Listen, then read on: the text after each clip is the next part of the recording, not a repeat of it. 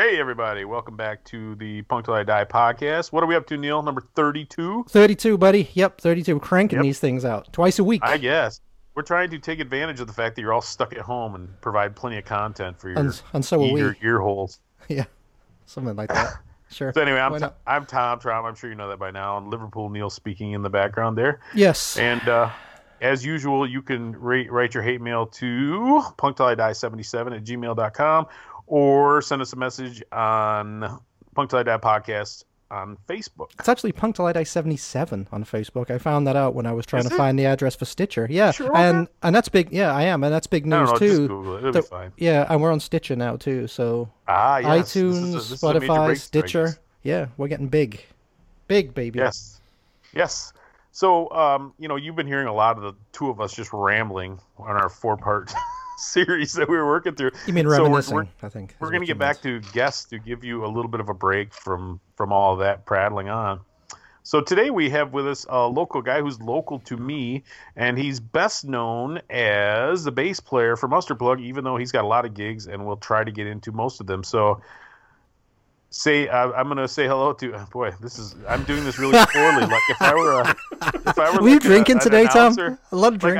I don't think Conan O'Brien's going to scoop me up as an announcer guy, huh? But anyway, hey Rick, This is Rick Johnson's Johnson. our guest today from Mustard Plug. How you doing, Rick? I mean, I would have noticed if you hadn't said anything. It was And flawless.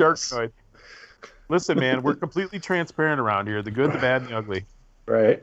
I've Cool. explained in great detail that I'm laying on this giant pile of pillows that my wife has artfully arranged on our bed right now. Hey, you were supposed to That's put up a awesome. picture of that. You were supposed to put a picture of that on Facebook. Yes, there will be a picture of the Pillow Fortress of Solitude. Unfortunately, my wife has repainted the bedroom like a light shade of pink, and I think I'm Oh, going good to Lord. catch hell That's when people awesome. see this thing. But Yeah, that's all right. Listen, I'm doing a this small from my girlfriend's current home office, there you which go. she refers to as her dorm room.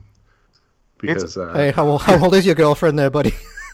she is She's a freshman in 38. college.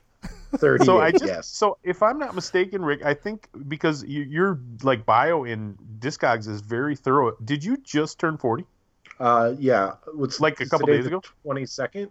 Yes. It's 4 days ago, yeah, on the 18th. Well, happy birthday, man. Welcome to Thank the you. club. My club, you. not Neil's club. He's in Yeah. a whole different club. Yeah, I Yeah, passed it that was- fucking decades ago. It was this is not how I expected this to go down. Well, It's if you kind of respect cool. a I certain turned level- 40 in a global pandemic. Yep. Yeah, well, yeah, no kidding. Well, so I'm well into my 40s, right? And my son, I got a birthday coming up, but who cares, right? I don't think 47th birthday is anything to really get super excited about. But my oldest son is going to turn 21 Oh wow, in this excellent. in this pandemic, and I'm sort of bumming for him, but oh well, he'll be all right. Yeah. I mean, There'll be many opportunities. So let's start out by talking, if you don't mind, a little bit of Mustard Plug stuff, just because. Well, let's go even earlier than that. I mean, maybe that wasn't the first band he was in, right? Or how did you get turned on to being in a band and stuff? well, Holy cow, we're going back to like embryonic stages. It's like Spinal Well, Tap. okay. It's like Spinal Tap. What did you weigh when you were born, Rick? like a lot, I think.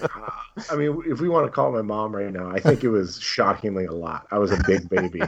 But no, like, so I grew up basically my formative years were in the early 90s. And I think like a lot of kids, like because of the grunge boom and then the punk boom, the idea of becoming a band seemed very accessible to the youth. And, like where I grew up in Muskegon, Michigan, there wasn't a lot to do.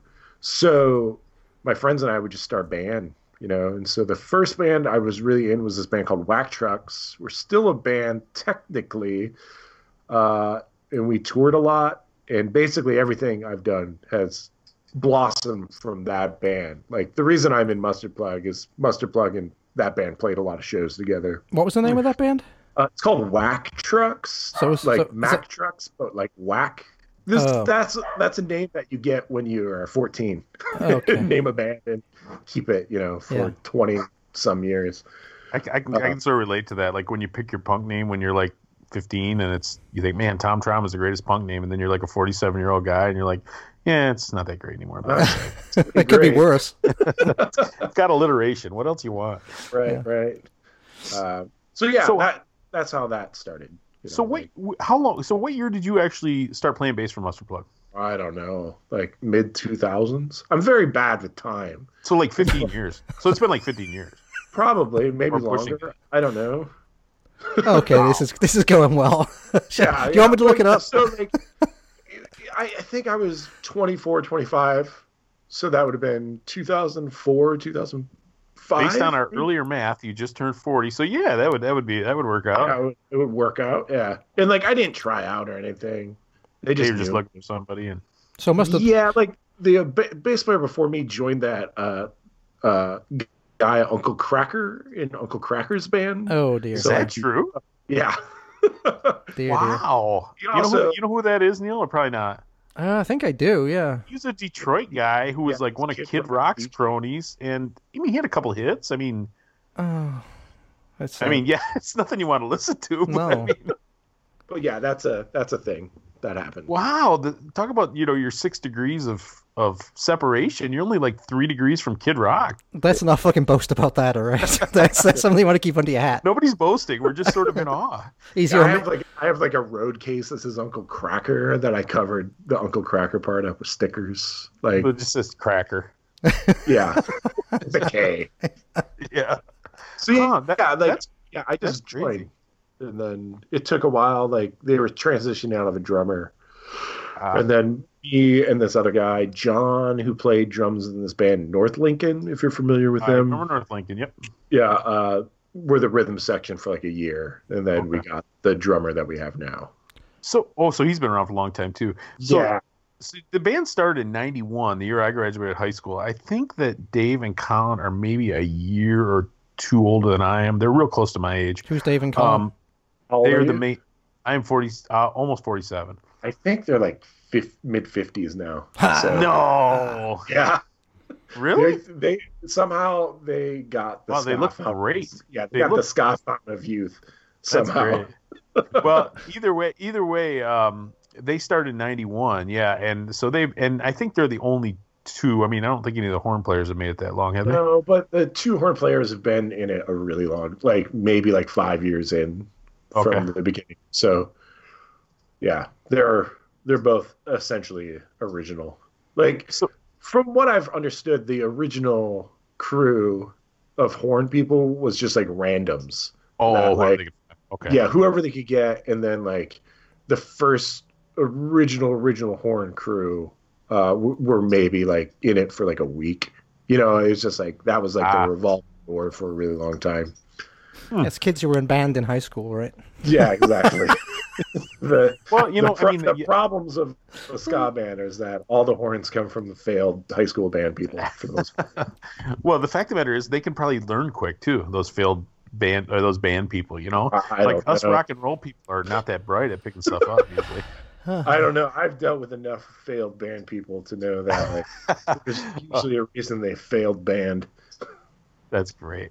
Well, let me ask you one more kind of sweeping Mustard Plug question, and then we'll play a song. And because I know Mustard Plug's not really. I mean, they're a real active band. They play all over. Actually, two more Mustard Plug questions. I've got one Where's the too, cool- so that makes 3. 3. Okay, 3. Oh, I forget it. We're gonna spend an hour just. And on mine's Mustard angry. I've got an angry mustard plug question. Plug. So you've toured. Tell me the extent of your touring since you've been in the band. I know they don't tour, or you don't tour as much as they did, kind of in their maybe late '90s heyday. But where have you been in Mustard Plug?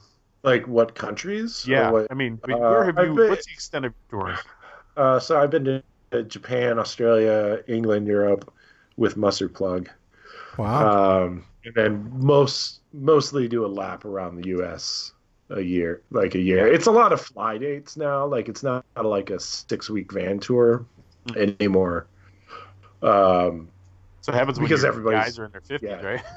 just Yeah, not and doing everybody for the most part has kids and whatnot. So it's hard to do the bullshit cities in between Denver to get Yeah, well besides Chicago obviously, but yeah. like it's hard to do those cities for a week when you can just fly to Denver and then fly to California after that, So the other question I have about this, because I've been doing I write for various people and do whatever. I have a job. I have a regular job.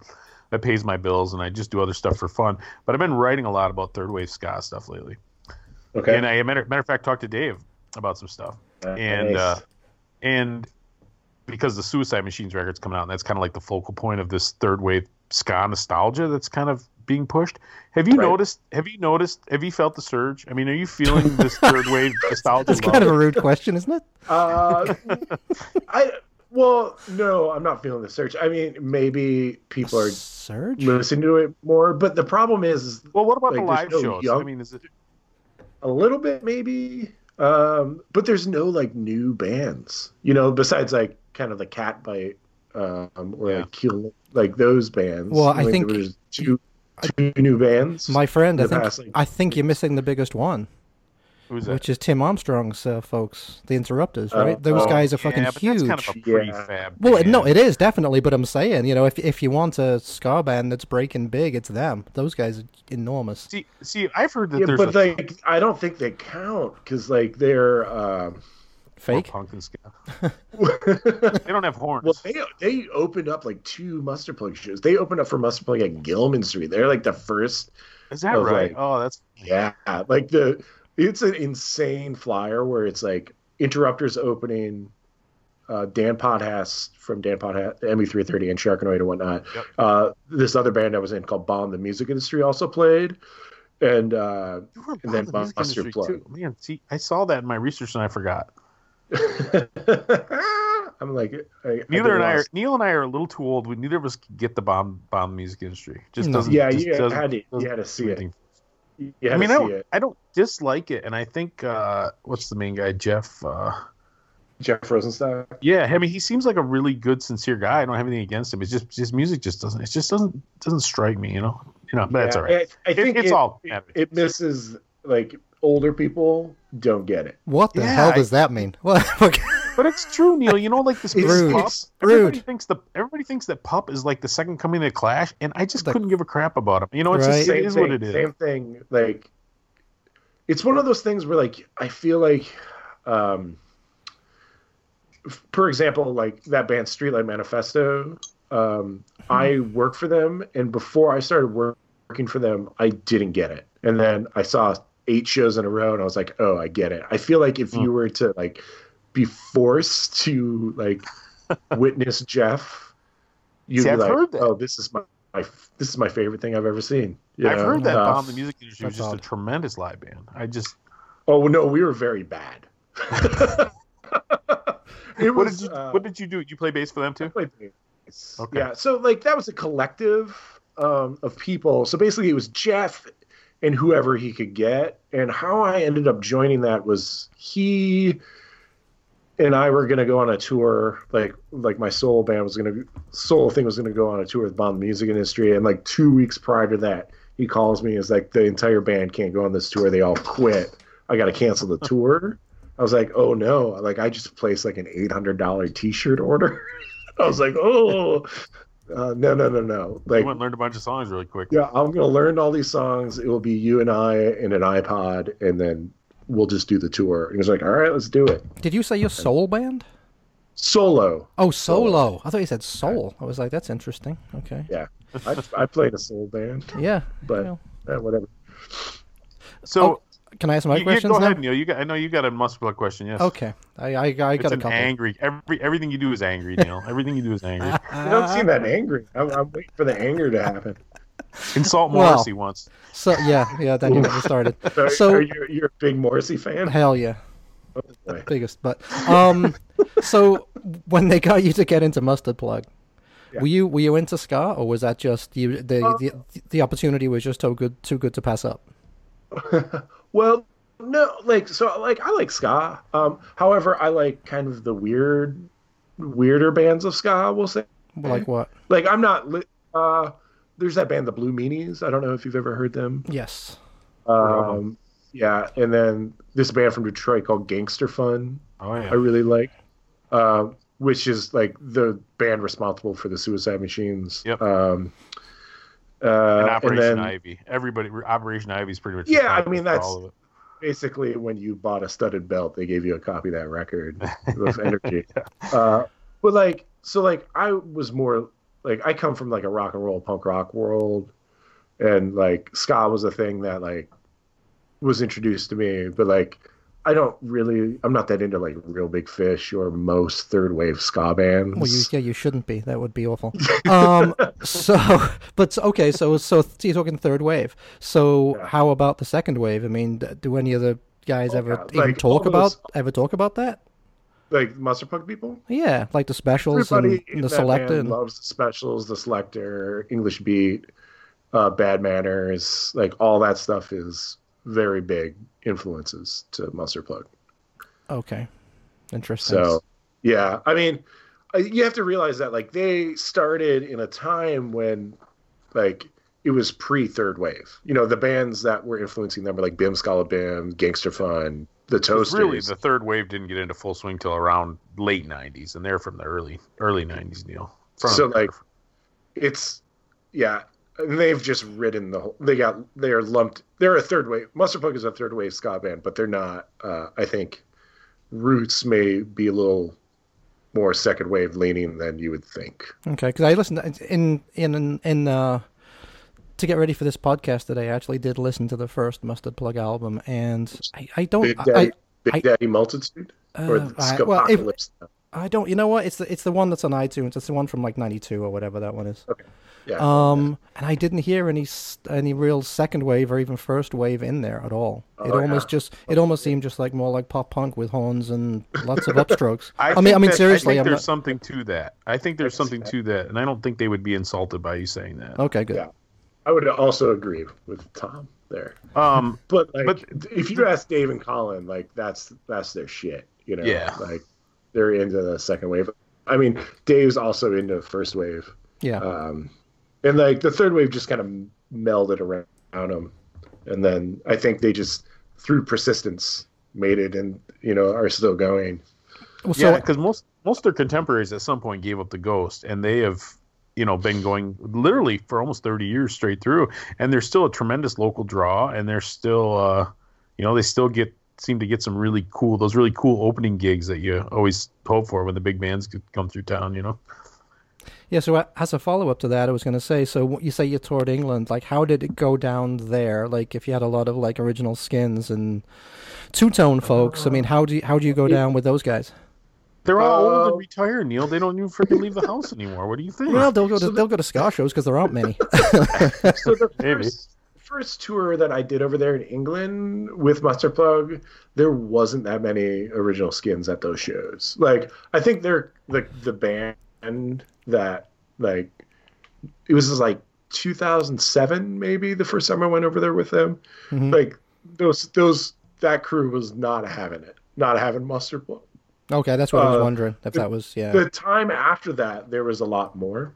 Okay. And like subsequently more and more of those people are showing up to shows, and I think it's solely because we're now lumped in with there's so few ska bands that like if you're a ska fan, you're going to that show, you're riding your scooter to that show. That's true. No, that's true. Yeah. I kind of feel that we've talked about that, Neil, how like I'll go to every punk show in town, even like I was going to go see Anti-Flag. I'm not really a big Anti-Flag fan, but the fact of the matter is I go see every punk show in town. I want them to keep booking punk shows, Gotcha. Yeah, that makes sense. So all right. I mean, no skinhead fights. I've never seen a skinhead fight at a show. What? At a Mustard Plug show. Yeah, we'll have to put a stop to that. I've seen a skinhead fight at other shows. Like I think like the first punk show I went to in Muskegon, there was this place called the Ice Pick. Ice Pick. Oh yes. Which was like legendary dive. Neil or Tom, have you ever been to Gilman Street? No. Have either of you? Okay, so Gilman Street, that famous East Bay, and it's like a collective run. There are rules, spray painted everywhere. Yeah, I'd say the Ice Pick wasn't that. The Ice Pick was like Gilman Street, but no rules. Like if you want to smoke crack in the bathroom, smoke crack in the bathroom. That's not true, Rick. There was one rule. Oh no! Okay, no glass. Okay, come on. Except for when G.G. Allen played, because then he needed something to cut himself. One of the first shows I ever played there, I remember a glass bottle whizzing by my head and sticking in the drywall. So that rule wasn't This place was legendary for the flying beer cans. It was just relentless the whole show. It was like, I love that I grew up in that environment because like you can throw anything at me on stage and like it's just like I don't care. Like, is it a Ziploc bag full of vomit?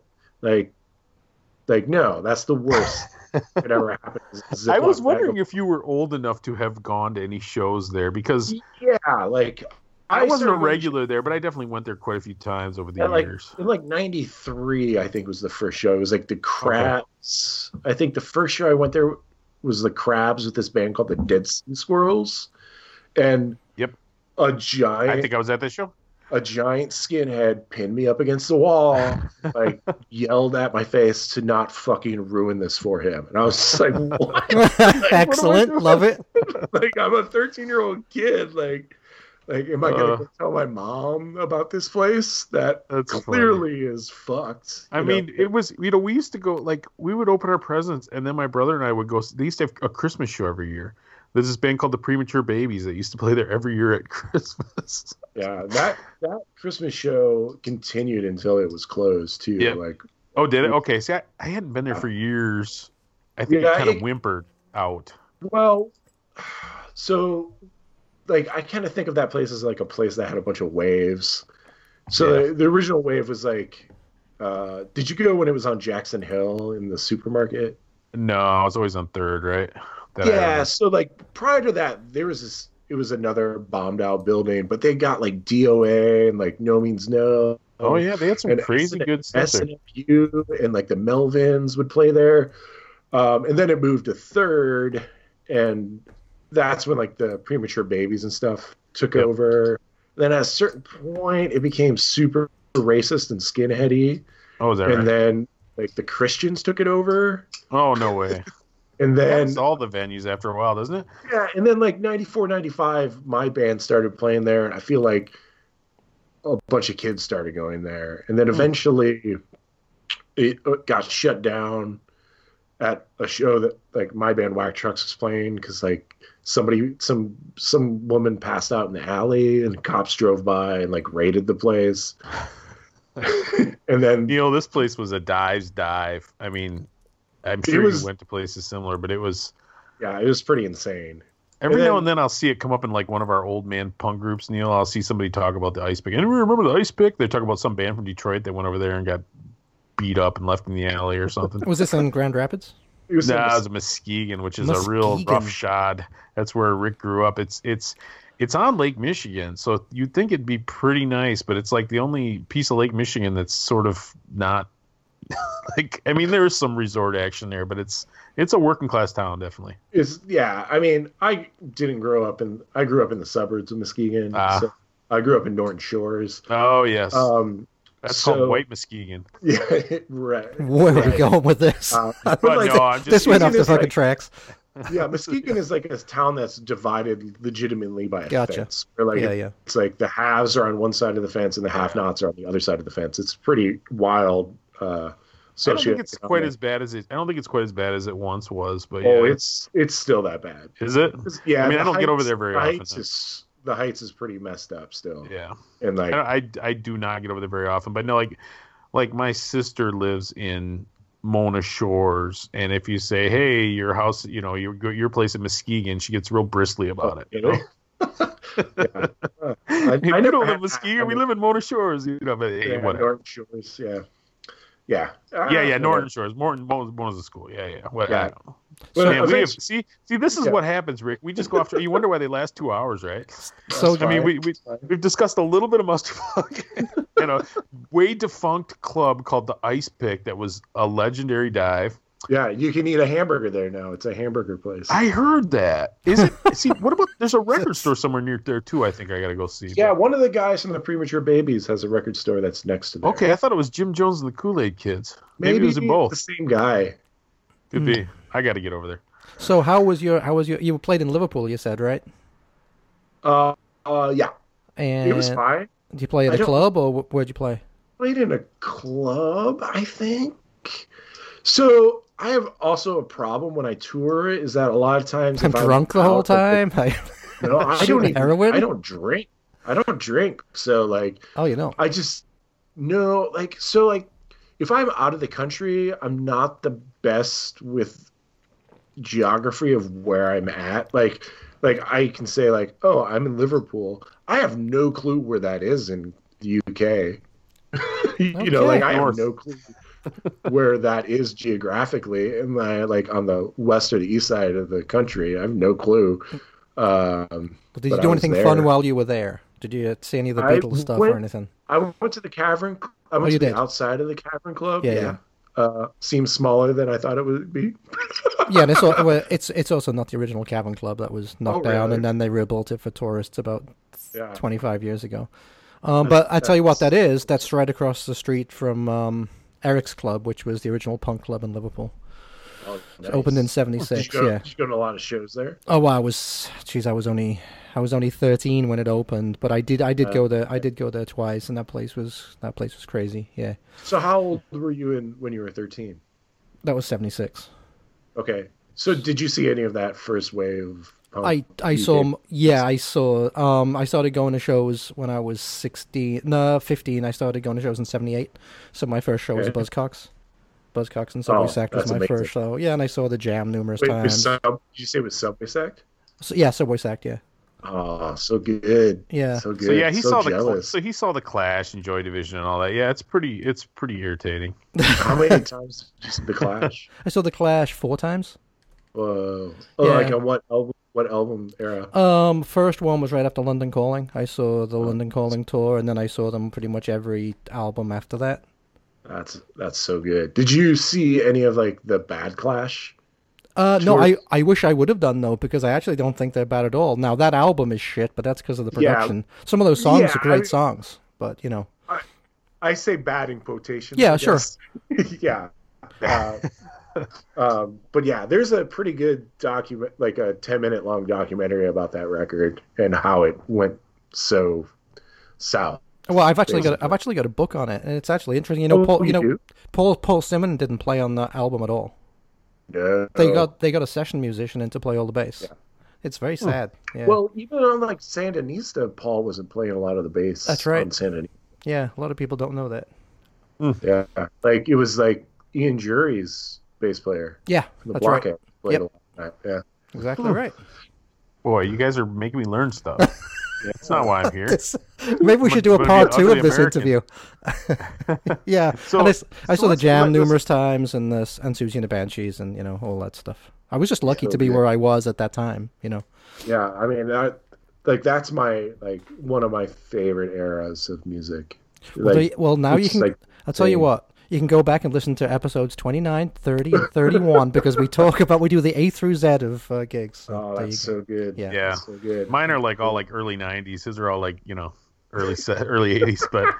But even looking back at those like early '90s, mid '90s stuff that I took for granted, now I give my pinky to go back to some of those Oh yeah, shows. so, Without a like I doubt. was watching footage of like me and my buddy were just talking about the band Fishbone, Oh yeah. and like I found a show that I was at like on YouTube and just like Is that the Orbit Room or the old I, club?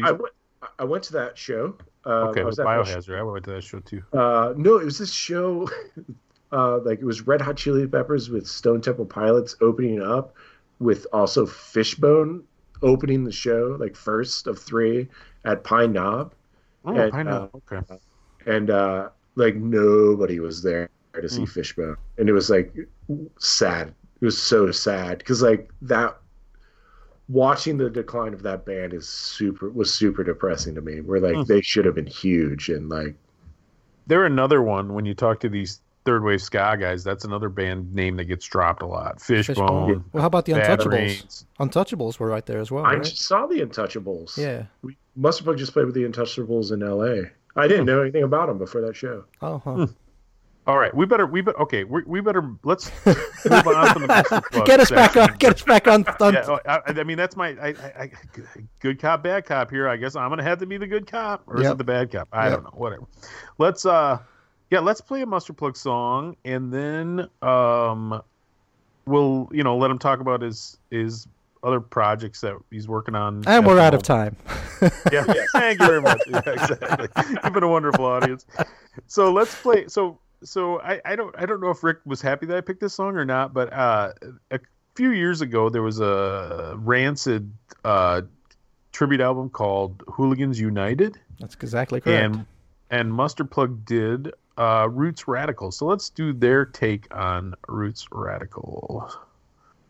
To the 6 bus out of downtown Gamble Bezzanata, he was on it, he was waiting for me. All the punk rockers and the moon stoppers were there on the corner with a spam for change. I started thinking, I started drinking, I don't remember too much of that day. Something struck me funny as we ran out of money.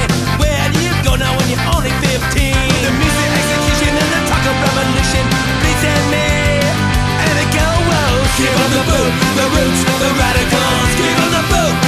I'm a radical, give them the boot, the roots, the reggae on my stereo.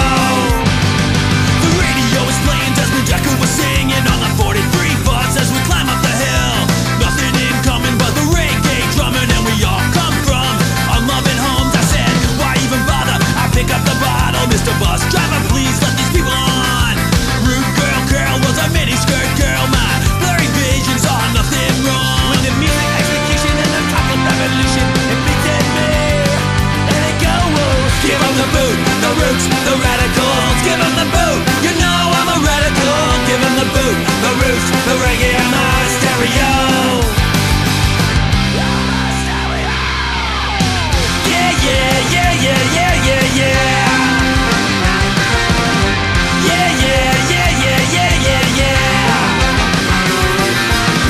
Yeah, yeah, yeah, yeah, yeah, yeah, yeah.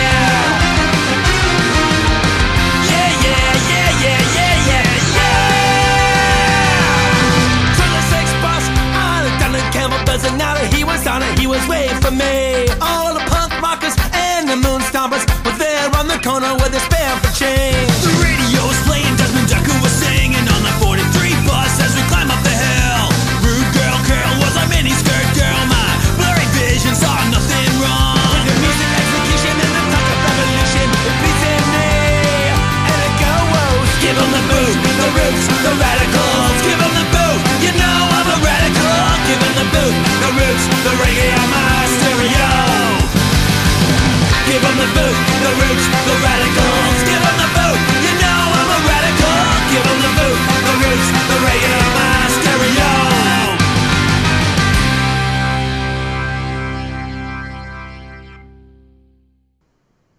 So there you go. That was Roots Radicals, the Rancid song done by Mustard Plug, the ska band from Michigan. Grand Rapids, yes. So Rick, why don't you talk to us a little bit about Sharkanoid and how that got together, just so that it doesn't get lost in the shuffle. Well, why don't we explain to people what Sharkanoid is first? Because I'll tell you what it is. It's a pretty good band name, because most band names now blow, and I think that one's pretty decent. Sharknado. I mean, yeah, we get that a lot. Yeah. It was basically just taking that video game Arkanoid and putting shark in front of it. Or shark. Well, when I Google it, I kept getting something called, I think, Sparkanoid or something. Is there I have no clue about some Sparkanoid. Like Japanese cartoon or something? I don't know. I'll have to look it up. Yeah, I stopped Googling things like that are related to me a long time ago. But so Sharkanoid is this band that is me and this other guy whose name is Dan Pothast, who's from this band called MU330. Yep. And where are they from geographically? They're from St. Louis. So again, like my old band Whack Trucks played a lot of shows with MU330. And then when I started doing solo shows, when Whack Trucks kind of slowed down, Dan and I did a bunch of tours together. Just like in my Jeep Cherokee, him doing like a solo acoustic thing, and then me doing like a solo one-man band with a computer trying to sound like the Minutemen. But it also sounds like kind of like Devo also. But and so like just became really good friends. And then there's this band Guided by Voices. Yep. So the first couple Guided by like B1000 and Alien Lanes era Guided by Voices, Robert Pollard was doing like a songwriting exercise where he would take pictures out of a yearbook and write a song about that person, like fictionalized song. And so I was like, let's write a record where we do this. And so we did. And that was the first record. and people seem to like it, I guess. Now, what was that one called? It's called "Have a Great Summer." Okay, so this is your second record now. Second record that is about to come out. Yeah, come out in a little more than a week. Yeah, and yeah. Neil, but is Mustard Plug still alive? I mean, they're still an active band though. Mustard Plug is, or ME330? No, Mustard Plug. Mustard Plug, yes. So you're in two bands at the same time, kind of thing. He's like a Jamaican, Neil. You remember that skit on In Living Color where the Jamaican person had like 15 jobs? You don't remember that? You guys don't remember that skit? Sure, Tom. Sure. I'm sorry. I'm making all these vague racial statements today. I'd like to apologize. I'd like to make a fake apology. You don't know about Living Color? No, I do. But there was I was just fucking with Tom. On there always had like 15 jobs, right? That's yes. Rick. I mean, I hope we can get through a small portion of his jobs before he passes out from exhaustion tonight. Right. So yeah, Mustard Plug is still active. Like right before the pandemic hit, I was in Australia with them. Holy shit! You were lucky to get out. You wouldn't want to be down there with all those convicts. God damn. Always the Englishman. Always the Englishman. It's still a prison colony to him. Yeah. We flew through LAX, and like that is when I was like, oh wow, like this is going to be a problem in a week, and it was, So, but yeah, so Sharkanoid is like. So the first album was like an exercise in songwriting, you'd said, kind of, right? Yeah, and then like we filled in the blanks as far as like members go. So like essentially Dan and I are the only real people in this band. Okay. And then it's Dan will kill me for saying this, but it's kind of like Steely Dan. Oh good lord. That is my number one most hated band of all time. Well done for him. Thanks for that. Well, you're just getting like session people that I think would fit the song. Yeah. Which comes in handy for you because you know about 1 billion people who play music. Yeah. So like on the first record, I think there was like 8 or 9 people that played on it besides Dan and I. In this record, it's a lot. It's scaled down. So like the drummer is the drummer from Dan's band ME330, and then the other guitarist is the guitarist from Whack Trucks, my other band. Okay. So yeah. Is MU330 still active or no? Yeah. Or is he just solo? I mean, they're still active too. Okay. Yeah, still active. Like plays maybe 1 or 2 shows a year though. I mean, Dan lives in Santa Cruz, California now. So. Oh really? It's kind of geographically challenged. Yeah, it's kind of getting it together for them. You can jump in a car and drive to St. Louis. You can't do that with. Well, yeah. Mustard Plug does, just to put it in perspective, you guys play what, like 50 shows a year, right? Yeah, 50, 60, depending on the year. Okay. Yeah. So, yeah, a week of touring here, a week of touring there. You do usually 3 local shows every year, it seems like. You kind of have that down to a pattern in the last few years. Yep. So you guys, this record, is there a metaphorical tie-ins with all the songs, or is it just sort metaphorical? Jesus, up to you. The last album was kind of a loose concept album. It sounds like.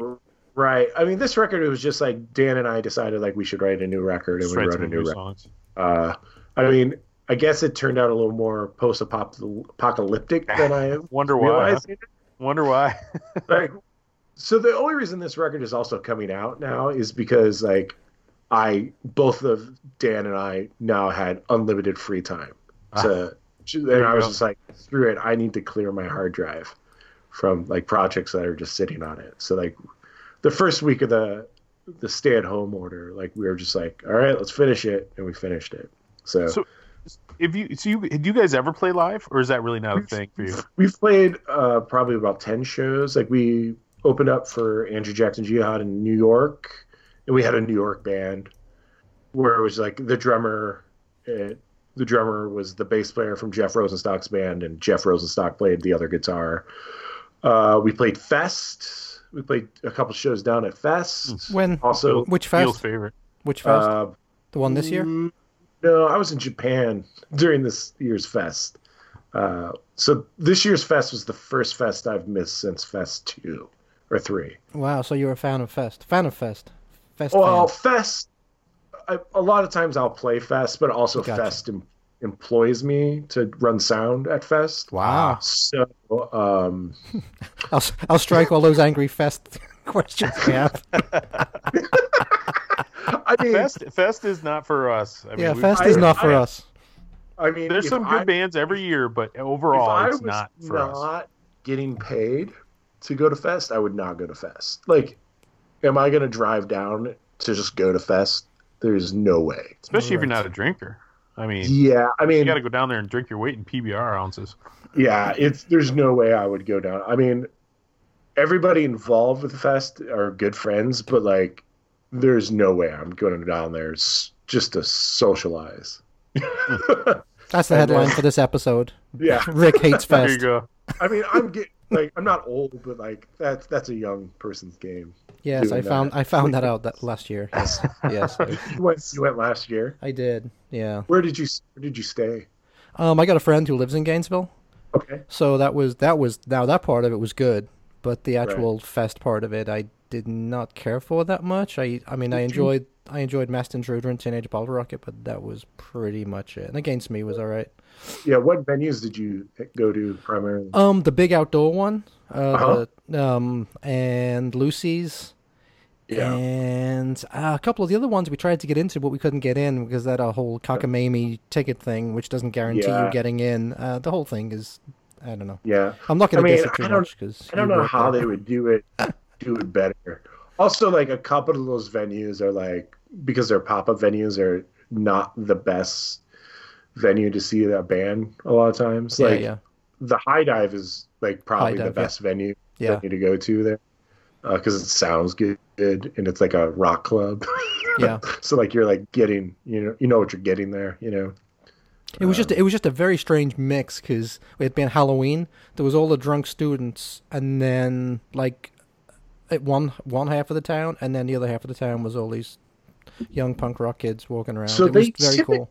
Yeah, the reason they do it that weekend is because there's a University of Florida versus Georgia football game. Exactly. That usually like more than half of the students will drive up to Jacksonville to go to. Right. So usually the town is emptier than normal. So yeah, if that doesn't happen, sometimes that doesn't happen and it's a shit show. Yeah. So, but yeah, I have I don't blame you for your hate. I wouldn't. Hate's kind of strong, but it wasn't. Put it this way, it wasn't what I expected. Like if someone says a punk festival, I imagine like some actual punk, you know, not a bunch of people in short shorts hugging each other. Yeah, it's a pretty big bro fest. So there you go. I'm sorry, Tom. Get us back. Get us back on track, would you? Tom, are you there? We lose Tom. Tom. Wow. I'm here. I didn't know if you guys would realize I was gone or not. I'm like, I won't even pause. Get us back on track, buddy. What are you doing? I'm like, you will complain about Fest for so long that I'll have plenty of times to take a quick squirt. So anyway, I'm back. Oh my God, you should go get that seen to, buddy. Your bladder seems to give out every episode. It's my grapefruit-sized prostate. That's the name of the episode. So Neil had a grapefruit-sized prostate. There you go. Well, now that Rick's 40, he can comfortably be part of that club. I'm excited. So Neil asked me a question, and I didn't know the answer to it. Do you guys are both of you singing on this? Do you sing? Does he sing? Who's doing the singing?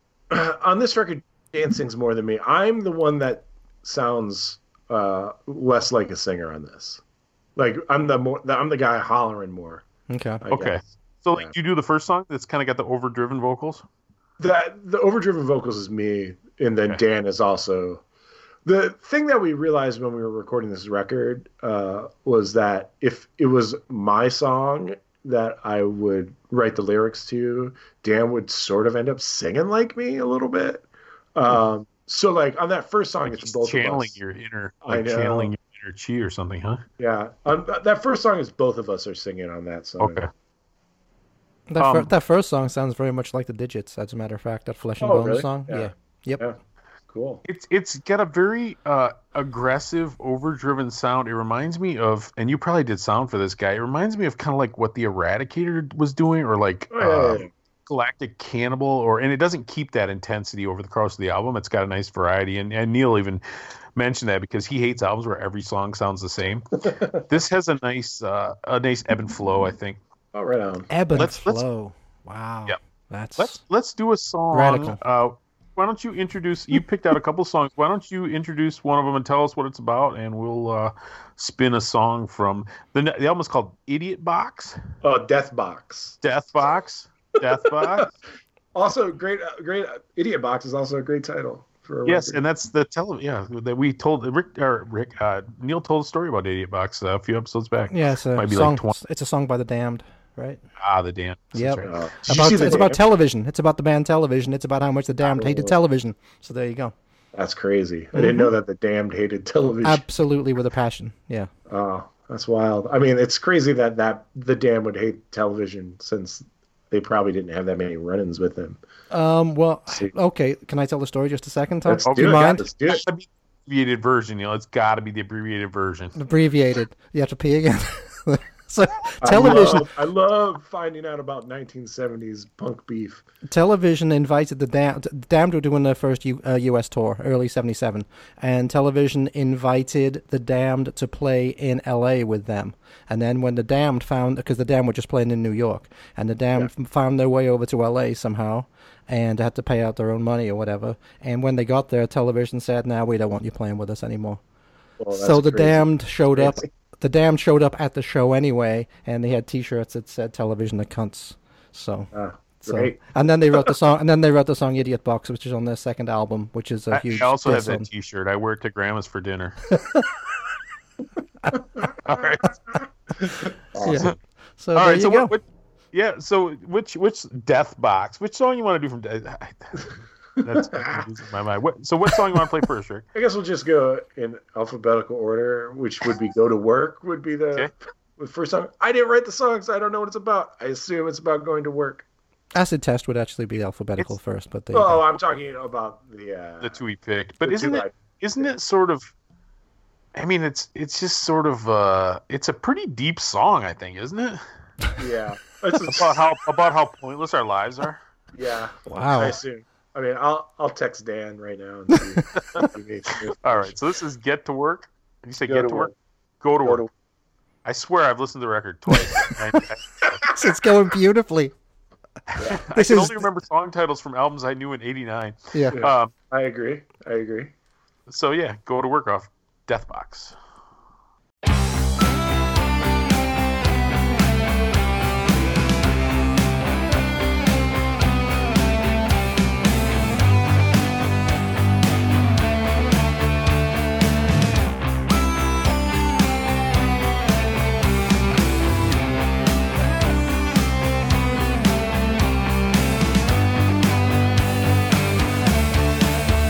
Go to work, pay your bills, be responsible.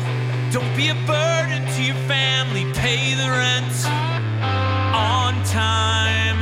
Don't be a jerk, just go to work. Set your alarm and wake up early with the sun, even though it hurts. It can be painful sometimes, don't be a jerk. Get out of bed.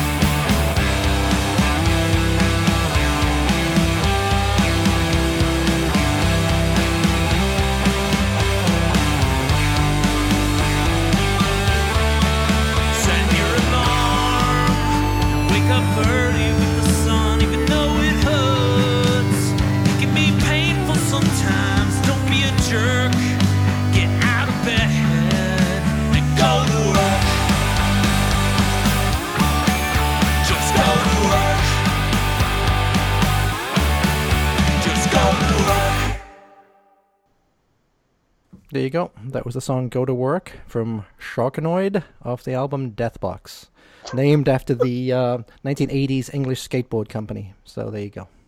Yeah, that's why I picked it. That's why we picked it. Not really, right? I mean, no, like when we were talking about album titles, we were just throwing ideas back and forth, and I threw out Deathbox for the skateboard term. And okay. stuff. I mean, it also it is okay, cool. Coffin. Yeah, totally. I skateboard, still skateboard, avid skateboarder.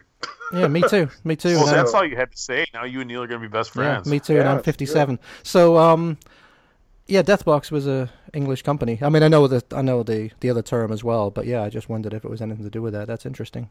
It's not. It has nothing to do with the company. It definitely has to do with the pool. Yep. The pool aspect of it. Yep. But also it could mean coffin. Oh, it does. It means lots of things. It's actually pretty cool. Yeah. Just like Idiot Box, right, Tom? Yep, exactly. So you kind of answer one of my questions, which was going to be, so you're only doing digital. Was that just I was wondering if that's just because it doesn't even make sense to do physical anymore, or if it was like a money thing or a label thing or whatever. But I guess ultimately you wanted to get it out so quick.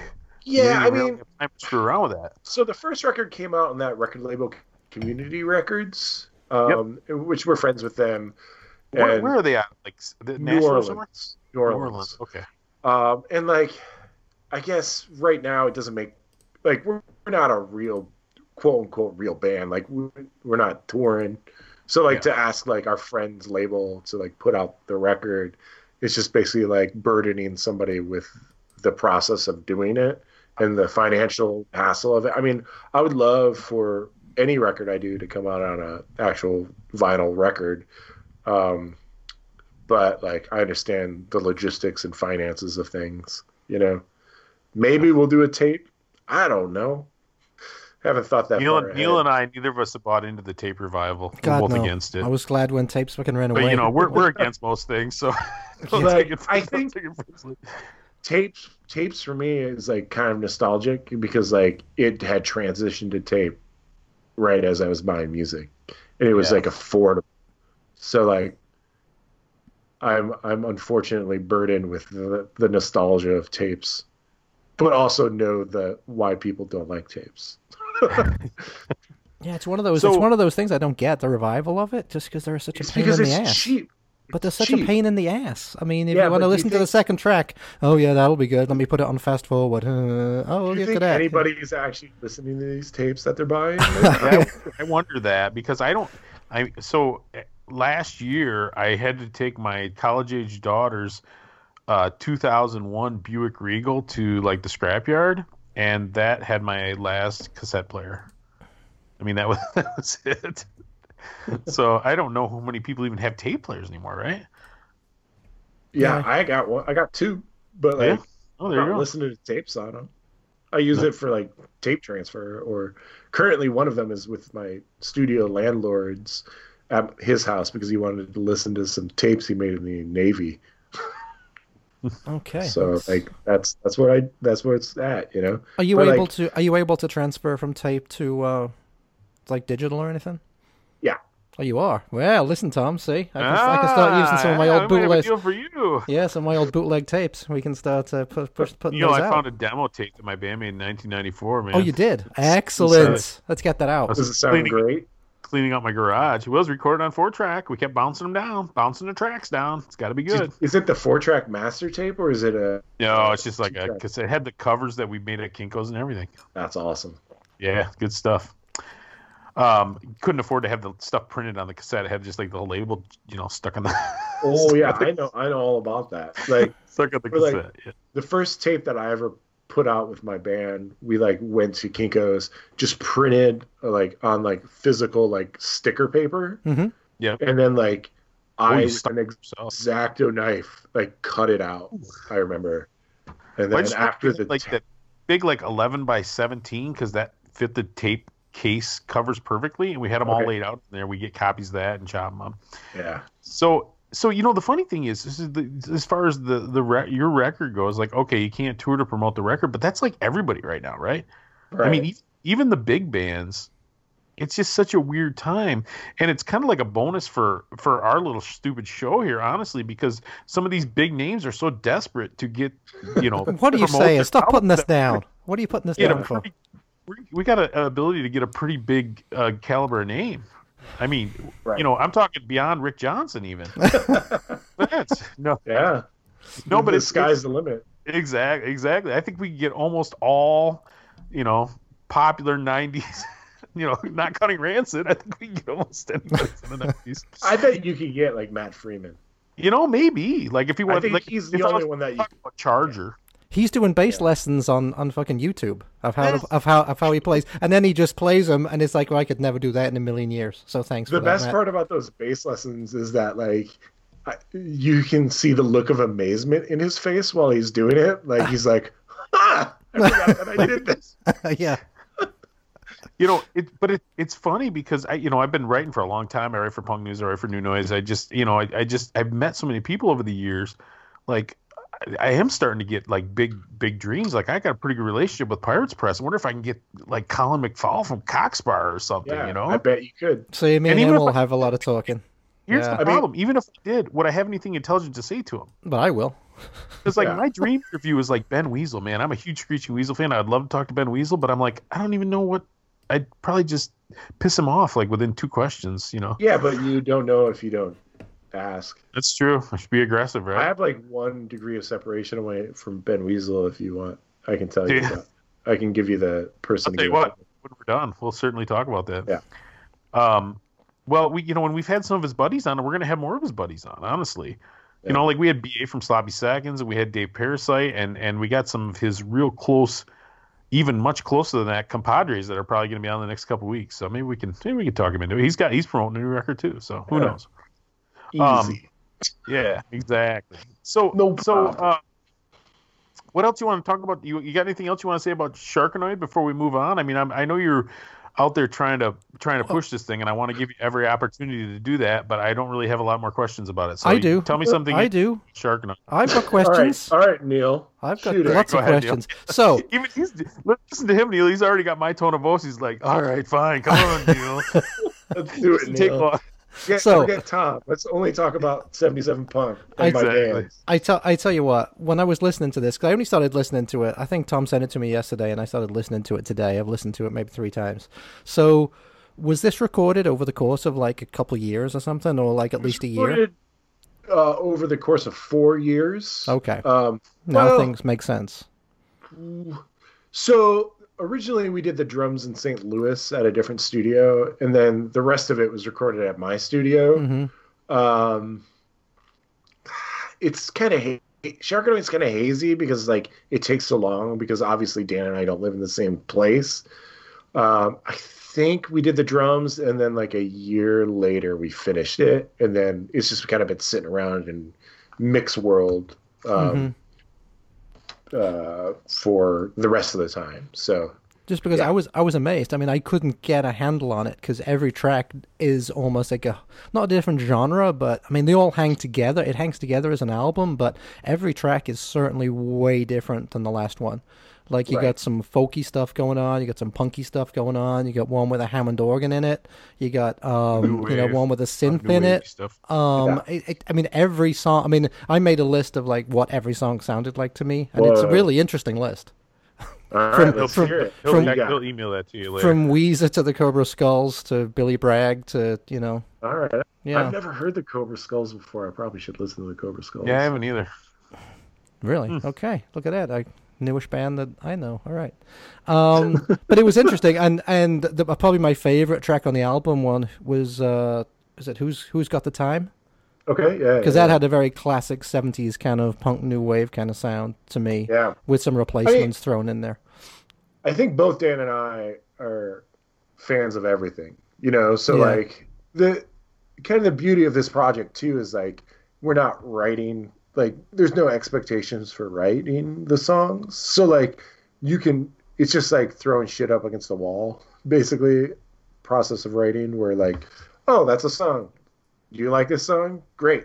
It's part of the record. Well, so what do you do? Are you just playing bass on it, or do you do other stuff too?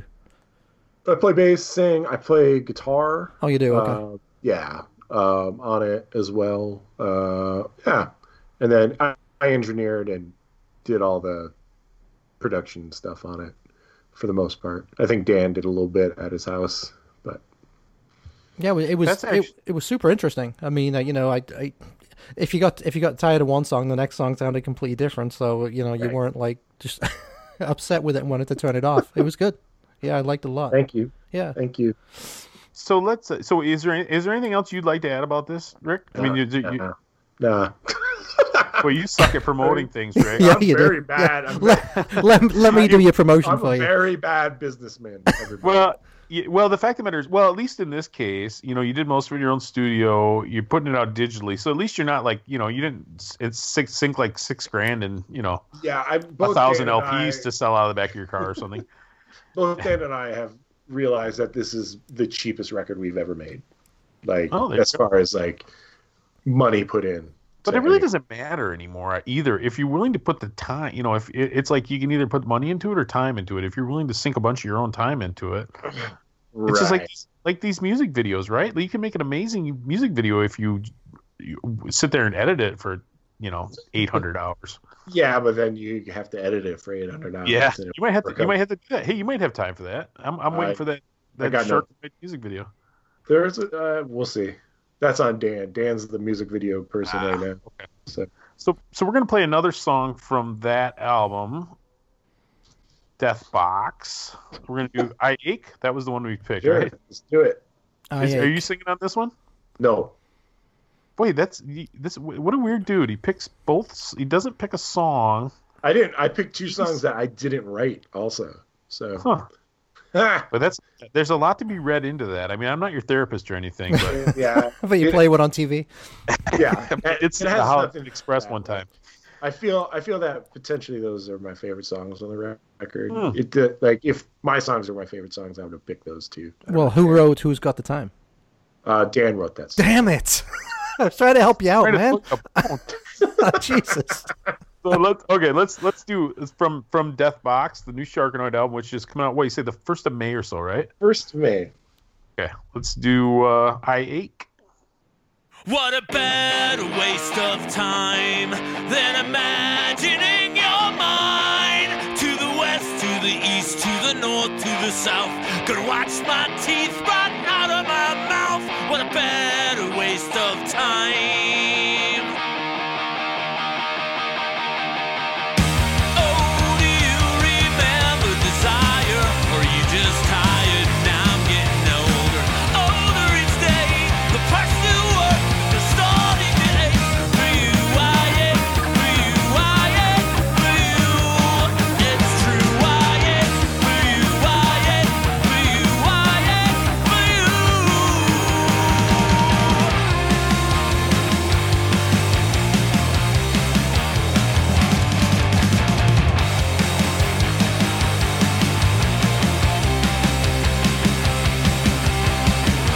You could ask your lucky stars, or just look it up on your phone. Do you feel alone? The parts still work, but they're starting to ache. For you, I ache. For you, I ache. For you, it's true. I ache. For you, I ache. For you, I ache. For you, I ache. For you, I ache. For you, I ache. For you, it's true. I ache. For you, I ache. For you, I ache. For you, I ache. For you, I ache. For you, I ache. For you, I ache. For you, I ache. For you, I ache. For you, I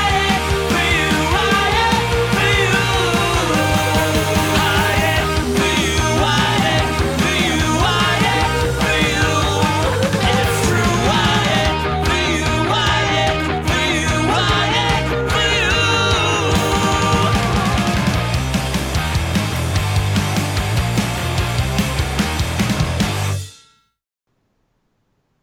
All right, "I Ache" by Sharkanoid off of Deathbox. So if it doesn't have a vinyl release, and I looked for Sharkanoid on iTunes and it wasn't there, so how can people actually buy this? It will be on Bandcamp. It will. everything's going to be. It's not May on 1st streaming yet, Neil. services. Yeah, But everything I'm will be on just streaming asking. services. I'm trying to get him to promote it because he's not doing a good job. How can people actually purchase this and give you money? It'll be on Bandcamp. It's probably going to be pay what you want. Okay. But yeah, it'll be on all the streaming sites and whatnot. Is there not going to be a CD either? There's not going to be anything physical. I don't know. It's hard. Like I looked into how much like replication would be, and like it would only make sense of us to do it in a short run as of right now. But like also right now, it's like okay, like our places open? Like vinyl pressing plants aren't open right now. Yeah, I don't think so. Like Dan lives near a CD duplication house. Like, is that open? Like, like if you're not going to do shows though, it's. I mean, some people will order them through the mail on Bandcamp or whatever, but man, I think you'd be hard pressed to shows is I think where you sell the majority of them nowadays, but maybe I'm wrong. I don't know. Yeah, I mean. Yeah, who knows? So actually, Yeah. Neil doubled back to Sharkanoid, but I was actually gonna kind of talk to you about. So the other thing you're best getting known yelled at. for. No, not at all, not at all. Like I said, this guy wears a lot of hats. I want to try to get to all this stuff.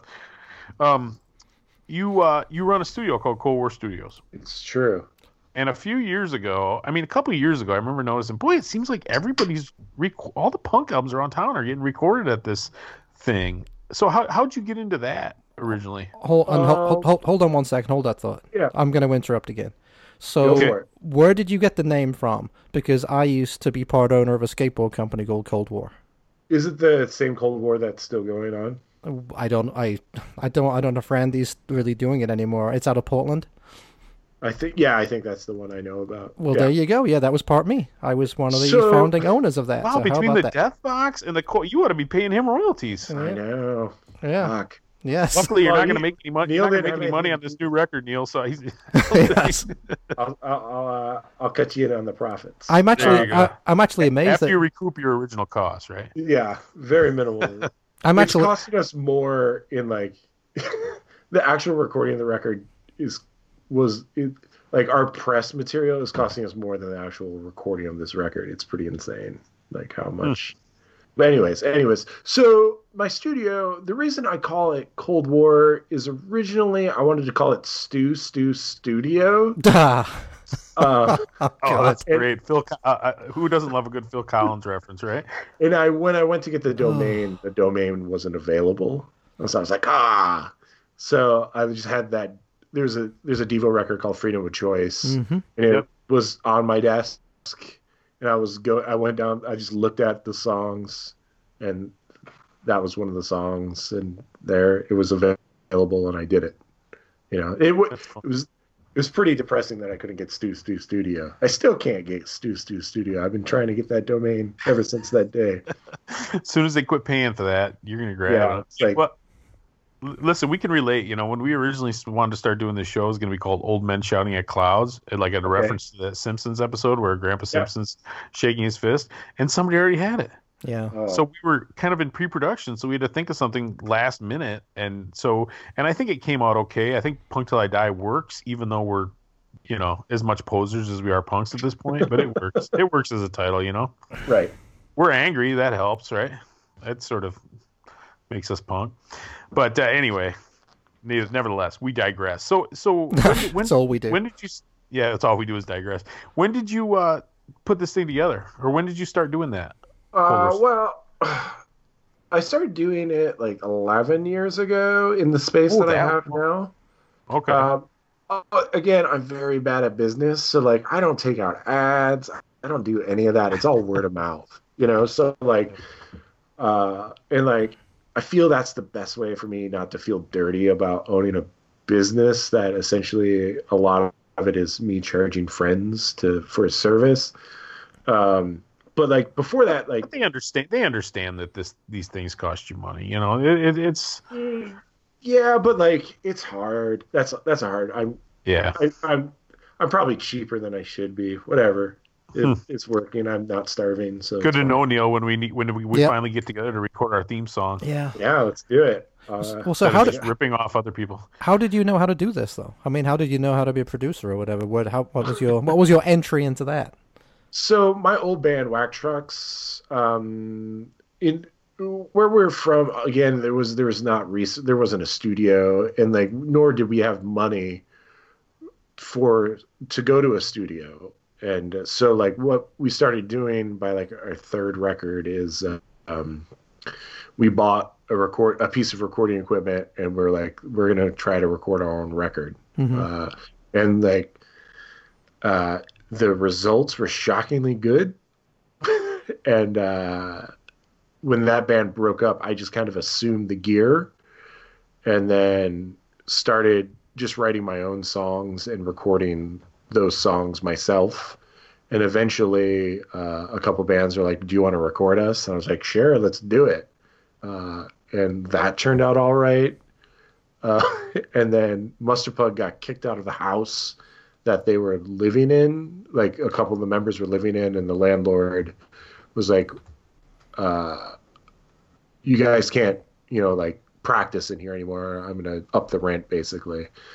But he's like, but I have this building next door to this house. If you want to rent it out, you can move into that building. And like Mustard Pug couldn't afford it on their own. And I was like, well, if I start recording bands out of this space, like we can make it work. And so it was basically like a way for me to not have a real job and solely make money off music, Oh, that's cool. But at that point, you had to start charging people because you were paying rent. Yeah, I mean, I'd always been charging people. I mean, It's like the first $6 an hour or something Yeah, the stupid. first Wasn't it? It was like record- $8 an hour. the first record, I think I recorded a band's record. It took a week. I think I got paid like $400. It was just like figuring it out as I go along. And Like, listen, if you let me learn from you and take longer than usual, I won't charge. Yeah, no, Well, that's I good. I mean, it's that's like- the best way to do it. It's a situation where like I felt like as long as I could fake it, like I know what I'm doing, and the results aren't terrible, we'll be all right. You play no more than the band, so they don't know. Right. You know. And So like, when do you feel like when did you get good at it? That's the real question. When did you I feel don't like, man, I'm pretty feel good like at this? I don't feel like I'm good at it still. The whole thing- No, word of no, mouth, note to I see self, the word don't of use mouth. him. the thing is like I kind of want. I think the thing that I bring to the table is like I like it when a recording sounds like a band. Like we're like I don't like when you go see a band and you're like, whoa, what happened? Why is this recording so much better? Like I just want to document what's happening with a band. That's Yeah. an interesting point, Neil, because you and I love to talk about this. That I despise how like Overproduction. Yeah. the overproduced punk records where Yep. they doctor the vocals up and they layer the guitars too much and the snares don't sound sharp, and it's like the new Bad Religion album. Man, I can barely stand to listen to it, and part of it's I'm sure just because Greg Graffen's voice is just not what it once was. And the Lippies album, you did the Lippies album and their demo too, I think, right? I've done everything. And that's got that snappy sound to it. Not too. Granted, it helps that Tanya doesn't really need any help in the vocal department, I'm sure. But yeah, we hate overproduced records, so that's good to know. Because I feel like the stuff Bill Stevenson's been doing lately, who was always one of my favorites, I feel like his stuff's overproduced at this point. As someone who's recorded with Bill, I can. Oh, you record? Holy cow! Mustard Pug recorded. Well, Mustard Pug's recorded a lot of records. I've only been involved in 2 records that they've done with Bill. But yeah, I love Say it. Bill. I Say love it. Bill. No, I do too. I don't want to say anything bad about it. I don't at all. I'm not that big of a fan of He's dialing it stuff in. that's I'll say it. coming out of there. Well, no, because like it's not Dialing it in. So like, I know what they're doing. Yep. And I don't agree with it, but those bands are going there with them wanting the blasting room people to do that. So like you unfortunately can't argue with the outcome because the band's not getting tricked into that. You know what I mean? You can argue with the outcome to a certain extent, I think, Because what happens is a label like Fat, all the records start to sound the same. But all the records on Fat sounded the same to begin with. Sort of. But I mean, those early NoFX albums had a jaggedness to them. Yeah, but those NoFX records weren't on Fat. Yeah, the Epitaph. You're true, they were on Epitaph. So, like, Fat has always been about a homogenous sound. Like, before they were sending stuff to Bill and Jason, that one guy was doing it all. I can't remember his name. This is the guy that did, like, Strung Out and, like, the High Standard records. Oh, okay. Yeah, the mid-90s stuff. Yeah, we're all, like, the kick drum had a very specific sound, and, like, it was metal guitars. Like, I hate when the drums are too tight. Oh, I like a nice loose snare. Nice loose snare. I've heard that about you. Yeah. So which album did you guys do with Bill Stevenson then? We did, they did Evildoers Beware, Pray for Mojo. The record I did was called In Black and White. And okay. The last record, there's another guy that works out of there. His name's Jason Livermore. He was in that band Drag the River. He was like Bill's protege, and honestly, like, he's probably the person mixing a lot of those records. Don't quote me on it, but I feel that he's mixing a lot. Like, his name is all over those records. Jason mixed the last Mustard Plug record. I recorded it. Jason mixed it. Well, I don't care what Rick says. If Bill Stevenson wants to come in and talk to us, I'd be thrilled. That new Good Riddance. It's probably an easier get than you think. Maybe. At least I just need to send out emails. But the problem is right now I've got so many people that are interested I can hardly schedule. So it's just, I mean, we could do this 3 or 4 days a week easily. But my wife gets really irritable. Are both of you still working? Yeah, we are. Whoa. So yeah, matter of fact, I'm like a muni worker. I'm a municipal worker, and I'm on call. And like at 6:15, I got a call. I'm like, oh crap, I'm gonna have to cancel. I've never had to flake on anybody before, but here we are. Yeah. So what's the biggest record you ever made? I mean, is it like Cheap Girls, or is it like the Lippies, or is it hard to quantify like that? I don't know. I don't think in terms of like that. Like, well, Cheap Girls were on Asian Man, obviously. Lippies are on Red Scare. I mean, you haven't done anything for Fat? No, maybe I can't remember. Yeah, I don't think about stuff like that. Let me look you up. Hold on.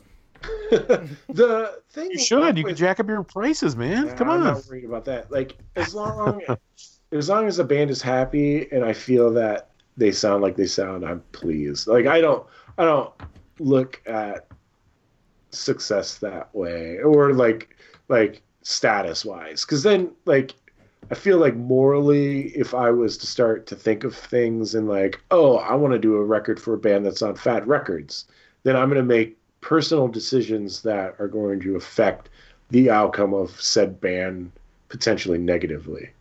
Well, I don't even mean that, like you actively pursuing it, but what if Face to Face said, man, our records have been sounding too flat with this overproduced sound we've had the last few years. We need a nice raw sounding album. You know who's doing great work? This guy in Grand Rapids. I mean, you're not turning down doing the next Face to Face record, right? I probably wouldn't turn it down, but they wouldn't do it here. I'd probably fly. You heard it here first, kids. The new Face to Face record is going to be recorded in Grand Rapids. I've never heard Face to Face before. Oh, I love Face to Face, but I think they're one of those bands that are kind of in that homogenized zone. Yes. Right. So you see them live, and they have impassioned performances, but on the record, it's just kind of too.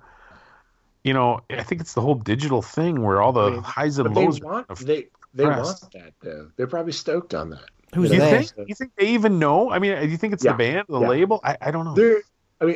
Have either of you played in bands before? Yes, both of us have, but not for a few years. Do you remember like hearing a recording that you made and just being so stoked on it? Yes. Yeah. That's the same thing. Like, my greatest joy in life is there not being like a song doesn't exist, and then a song exists and people being excited about that song, and me having a hand in that process is amazing to me. Like where this thing didn't exist and now it does. Like God molding man from the clay of the earth and breathing life into it. I'm very aware that like my involvement in that process is minuscule. You know. Well, here's the issue I got with that. Well, it is and it isn't. You know, it's like if they don't notice you, you did it right. You know. You know. Well, okay. So you'll get a band like Good Riddance, right? So Never heard of the first. Oh, okay.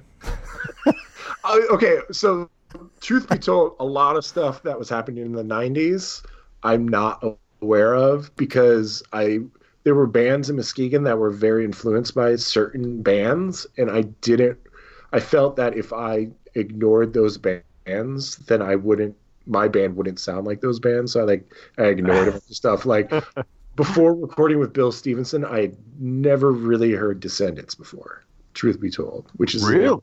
Yeah, it was a shocking statement. It was because this band from Muskegon loved the Descendants and all, so I just ignored it. They loved the Descendants. You thought they were dicks, so you blamed the Descendants. Yeah. No. Yeah. Well, what I was going to say, so you don't need to know this band, right? And actually, I'm older than you, so I shouldn't know these bands. But anyway, their first album on Fat Wreck, Forgotten Country in '95, it's angry and impassioned. The guitars are way up in the mix, and the vocalist sounds angry. They just released one last year, Thoughts and Prayers, again on Fat Wreck. Everything is neutered on it. The vocals are way down, and he doesn't sound angry. I mean, I'm sure he's saying very impassioned. It's a compression, though, Neil. They probably recorded on tape maybe in '95, or at least, I don't know. I think it's a compression. Absolutely recorded on tape in '95. But I'm just saying. But the guitars are massively down in the mix. Nothing about it sounds angry. Nothing about it sounds punk rock. It just sounds. And that's what we've talked about before, Neil. Back in the old days when you had crappy sound equipment and stuff, the singer always had to really yell. And these old guys don't want to yell. They don't want to rip up their voice anymore. So they sing a mellow style, and they just crank it up in the mix and put the guitars down. Cock Sparrow still does it. I mean, Cockney Rejects still do it. A lot of bands still do it. I mean, so I'm not taking that as an excuse. This is done on purpose. I just noticed that. Like I said, it's that Bad Religion thing we talked about earlier. Yeah. Where Greg Gaffin doesn't seem to be able to sing like he once did, so they put it up in the mix and just double and triple it, and it's really frustrating. You should do the next Bad Religion album, if we're being honest. Bill and Jason did that Good Riddance record. Yeah, that's there you go. There you go. That's where I'm down. So here's a good one. Yeah. Biggest pain in the ass you ever dealt with in the studio, and the most you don't drink. Dang, I was gonna say most fun you ever had with a band in the studio. Or on tour. Bands you've played with. Okay. Biggest pain in the ass is there was this band, I don't remember what they were called. It was just like a 3-song. That's a lie. No, it's absolutely true. So when I opened the studio, I was very worried about making rent. And so like the first 4 months, I was taking every gig I could get. And after this gig happened, I decided just to like pump the brakes and only do stuff that I wanted to do. So this band came in and like they wanted like super hyped and over processed sound, and like politically we didn't fall on the same spectrum at all. And I remember like the guitarist had a I Love Science pin like on his thing, but he had crossed it out like Ghostbusters. And I was like, whoa, what's up with that pin? And like, he's like, I don't believe in science. And I was like, whoa. Wow, like, bold statement. I was like, do you just mean that you're religious so you don't believe in like evolution? And he's like, no, I don't believe in any science. I was like, whoa. Dude, wouldn't we all fly off the earth? Well, hold on. And you're in the recording studio. Gonna record sound. You've been on a cellular telephone this whole time. Like he's just being a dick. And and then it became apparent that like us and them are not going to get along. You had to kick his ass out. Gave him their 3 songs and kicked him down the road. We didn't even get to that point. Like we didn't finish, and then like trying to get paid was like a hassle. Where they're like, he didn't believe it. He didn't believe in money, so Yeah, they didn't bring any money, and I was like, just mail me a check, And they're like, oh, we don't have a check. We don't have the checkbook. We'll just drive it up. I think they're from Kalamazoo or Lansing. I was like, no, just go to the post office, get like a money order, and mail it up. And they're like, all right, well, next day. And I was like, no, just put a regular ass stamp on it and mail it up. And then it became a whole thing. And I was 3 just- weeks later, they show up with giant bags full of pop cans. Yeah, no, it Say, was. you can well, return these. like, eventually, like one of the guys showed up with his dad. I was like, why? Why is your dad come in here? Like, it just got weird, and like, I was just like, after Like, that, what, with his dad to pay you, or like his dad to yell at you for fleecing his I don't idiot know. kid? I got super freaked out when I found out the dad was coming. So His I, dad like, was hid, dressed like, as a wizard. yeah, I hid like random weapons around my space, like in case like was gonna get like beat up. Like it turned out fine, whatever. But like after that, I was just like, I'll be a little better at like like. So you do turn, That- you'll turn somebody away now if you Yeah, don't I think it's a don't. good. Yeah, I don't really do certain stuff. Like I don't really do metal. There's metal. enough people around town who do metal. That's fine. Yeah, and like I've passed projects off, and I've been truthful where I've just been like, yeah, like I don't do this. Like you're not gonna like me. I'm not gonna like you by the end of this. Like let's just not do it. Like if they're friends, like I will do it. Like I did this record by this guy Damian Masters. It's called A Pregnant Light. That Oh is, like, yeah, I know like- Damien. Yeah, yeah, it's like black metal. yeah, like weird punk black metal. Yeah, Yeah, I was just like, all right, like I don't know. Talk about overdriven. Whew. I don't know anything about this genre, dude. Like, if you're cool with my limited metal knowledge of this is probably going to try to sound, I'm going to try and make this sound like Master of Puppets Metallica, and we're good. What did you do for him? Which album? The most recent one I recorded and mixed. I know. I recorded the drums and mixed it, and then he recorded the guitar, bass, and vocals. Okay. He's definitely a friend of a friend. I mean, I'm friendly with him, but he's a good dude. He plays in a pretty cool hardcore band called Prison Suicide too. I recorded, I think, their entire output as well. Okay, cool. What the hell? Where was I going, Neil? I lost my. Best, Oh, the best. Yeah. Most fun you had in the studio with somebody. every record is fun in different ways. Luckily, like I've never. Like I said, you don't drink, because if you drank, I know it'd been the Lippies, because those they're maniacs. I think you would be shocked at how not drunk the Lippies are when the. No. Well, they're making serious records, I guess.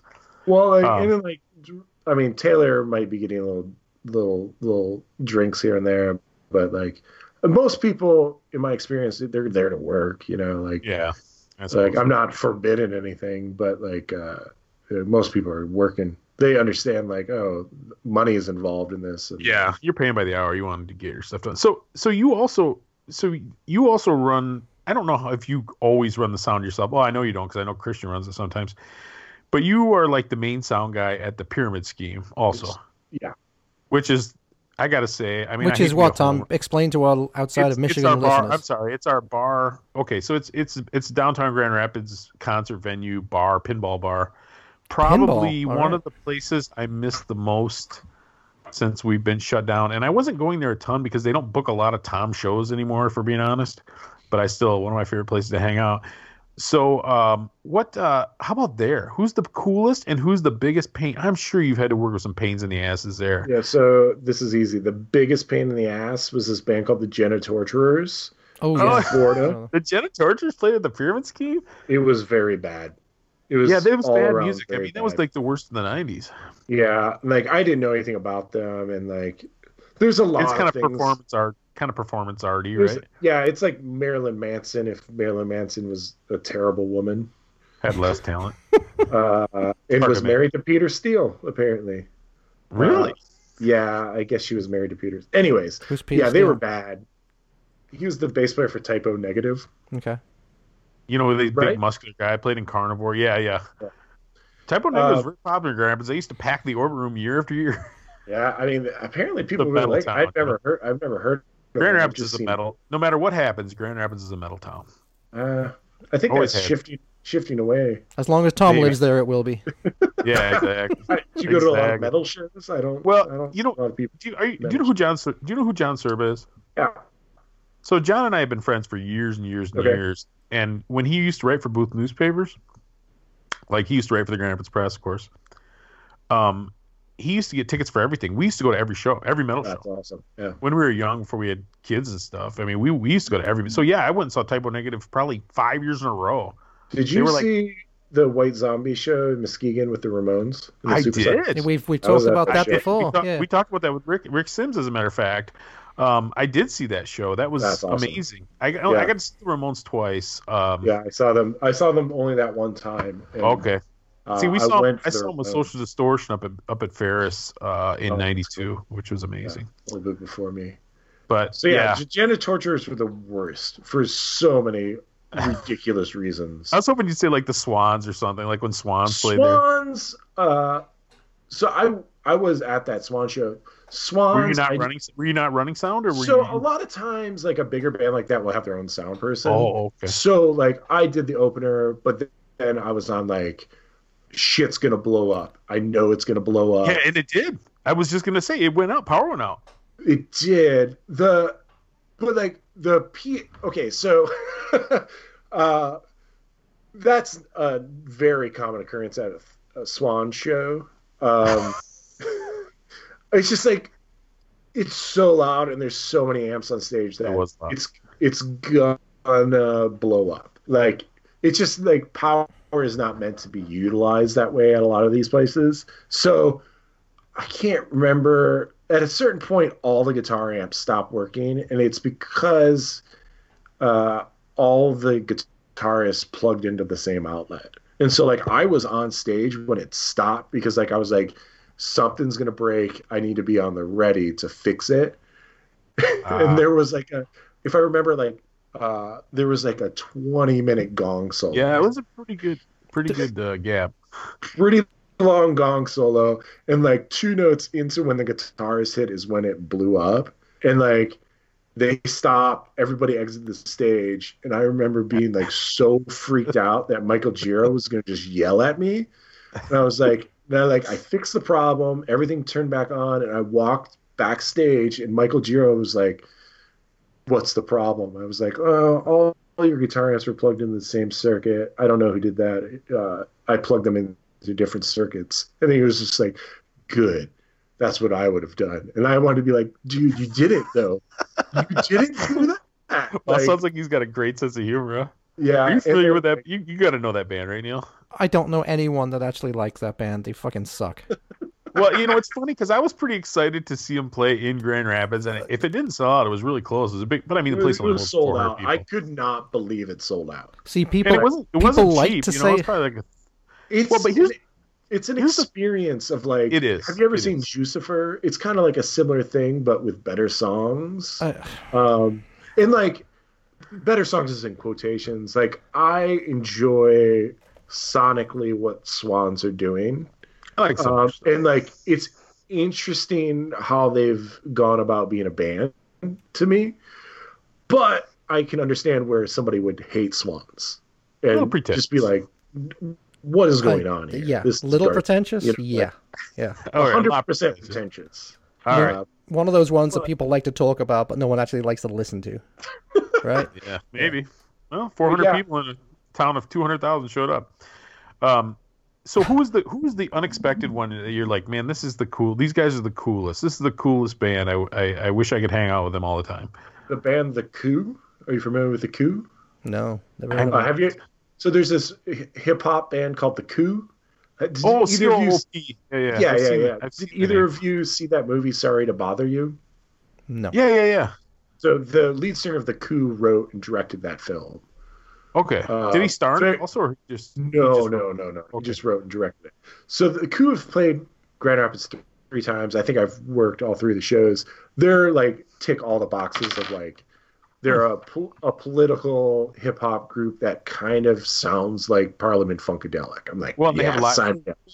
full live band, right? Full live band. It's all, and Boots, the lead singer, the main guy, is an amazing frontman. Yeah. Okay. Boots Riley, yeah, Boots Riley. amazing. Like I didn't know what I was getting myself into, and like that first show with them was just like, this is amazing. This is the best.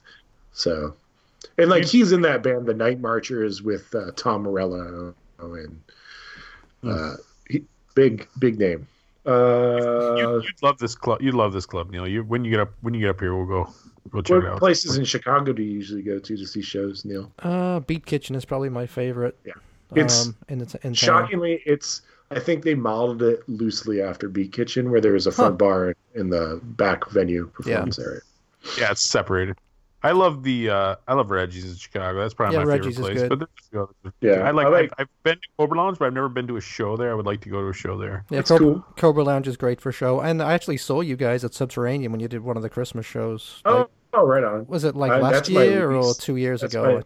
I think like the past 3 years we've done it at Sub T. That's was my least favorite venue in Chicago. It's a complete fire trap. It'd be a death trap. If that place set on fire, everybody in there would die. I mean, there's no doubt about it. But it's interesting for show because it's so small and it's such a weird. The way it's set you up is so usually hang weird. out upstairs. I do. I normally hang out upstairs. Yeah, which again is even more of a death trap because if the fire started downstairs, you might as well just kill yourself. It's one of America's worst load-ins. No shit. Oh, I bet. Yeah. I bet that's got to be a nightmare. Yeah, I saw it the year you guys played with Teenage Bottle Rocket and the Crombies. Remember that one? I think that was like 2 or 3 years ago. Yeah. All right, so I'm gonna corral this thing back around. What? We're going to play. You picked another song, Rick. What other songs you played? Do you remember? It was like a random. It's a Dead Milkman song, "The Chaos Theory," off the record "Stoney's Extra Stout." Is that really what you want to listen to? Yeah, Dead Milkman. Listen, the customer's always right. Let him play a song. Like Dead Milkman are my legitimate favorite band. Oh well, there you go. I guess I can't argue then. We're gonna come back and one thing that I may regret. We saved this for last, but we'll see. Okay. All right. So this is going to be Chaos Theory by the Dead Milkmen.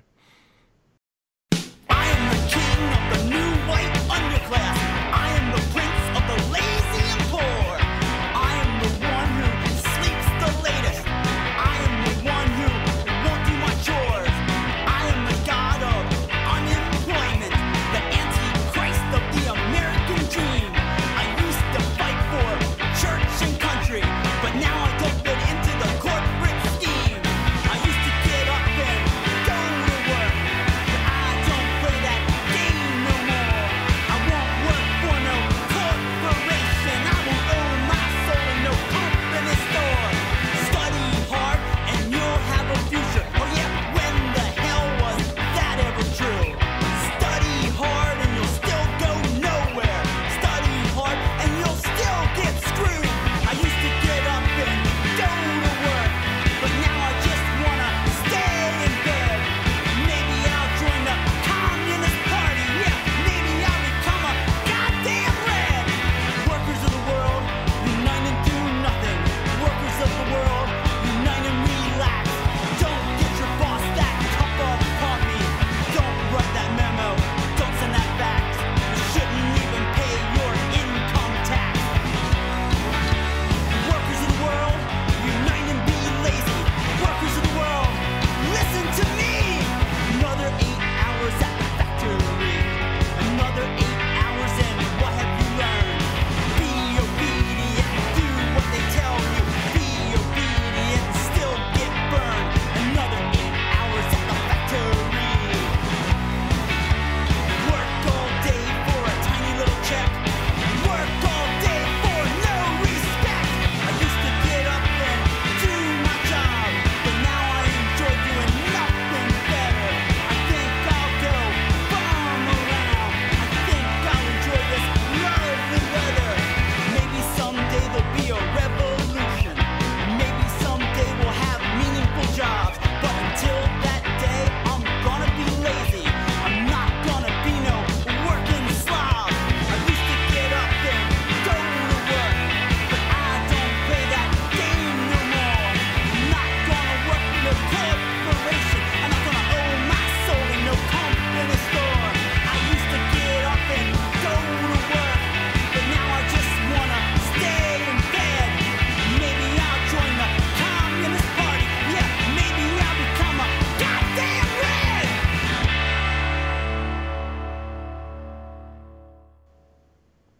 All right. From There you the Stoney's Extra Stout album, kind of past their what I would consider their prime years, but that's all right. So I feel like so their prime years is that first and second record. After Beelzebub was in the backyard. Beelzebub too. There are Joe, the whinier singer, Joe Jack. Joe Gennaro. is one of America's greatest living songwriters that you would never that just gets overlooked because he's in a joke rock band, you know. So like a lot of stuff on the 2 records they put on Hollywood Records are amazing. Like when they were trying to transition to Joe being the lead singer, it's very, very good. I got to tell you, I think their last 2 records, which were The King in Yellow and Party Music for Party People or something, is that right? Yeah. I don't like that last record. The King in Yellow. Both those. The King in Yellow is amazing. Sad. See, The King in Yellow is a bittersweet record, but I like those 2. Neil's not a big fan, but yeah, it's okay. So, I understand that everything isn't for everybody. Yeah, exactly. Listen, you gotta take it. If you don't take it seriously, why should I take it seriously? The older we get, the more we hate things, not people, but things. So, okay, last but not least, you are a fellow podcaster, and I think we need to talk to more fellow podcasters because we have no idea what we're doing. We are a complete amateur hour. Well, anyway, I mean, he we have putting fun. me down over here. What the hell's he doing? All right, sorry. To be fair, my podcast is run exactly how this podcast is being run. Well, Neil, you know what you're doing, Neil. I don't. I mean, on the technical, I'm not attacking like the technical aspect of it. I'm just anyway. I just think it's interesting to talk to other podcasters. So why don't you tell us about your podcast? You originally told me what you're doing a podcast on, and I kind of shook my head and smiled, like, "Oh yeah, that's cool." And then I went and Googled what the hell you were talking about because I had no idea. So why don't you tell us what you do, who you do it with? Because I'm actually more excited about who you do it with than what you do it about. But that's all right. Go ahead. So I do a podcast with 2 other people, and it's a podcast about this Canadian melodrama called Degrassi Junior High or Degrassi High, and then it went on to a movie, and then this other program called Degrassi Next Generation and Degrassi Next Class. So is that on now? The Next Class on now? No, Next Class was a Netflix show. I mean, I don't know how much Degrassi talk you want to talk about, but I'm just a little bit. Okay. I want the cliff notes. Okay. So I'll get into that. But so the podcast I do is with this woman named Hannah Eagle, and then most notably is this other guy named Mike Park, who runs the record label Asian Man Records. Was in Skankin' Pickle. And essentially, he wrote a song called I'm in Love with a Girl Named Spike. That was on a record called Sing Along with Skankin' Pickle. And when I was kind of getting into that's the name of the podcast. That's the name of the podcast is I'm in Love with a Girl Named Spike.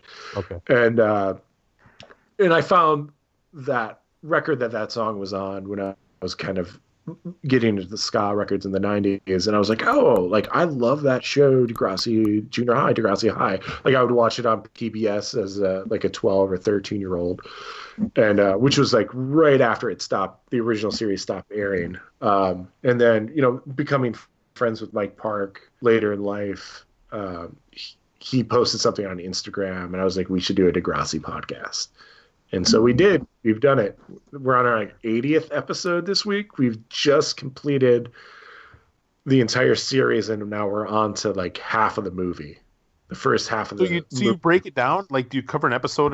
It's like episodic, but like, and it's just like us talking about the episodes basically, and then life stuff. And then we've done a lot of cast interviews also. Wow. So that's cool. Eventually, so the woman that plays the character Spike, Mike, has a pretty amazing story where like he on an early Skankin' Pickle tour came to Toronto, and like he was in London, Ontario the day before, and somebody was like, this woman who plays Spike, her name is Amanda Steptoe. She works at this place in Toronto, some store in Toronto at this place called Kensington Market. And Kensington Market is like this open market with like hundreds of shops. And so Mike had a day off. They went to Toronto, and he went to every shop looking for Amanda Steptoe, and eventually like landed at a head shop.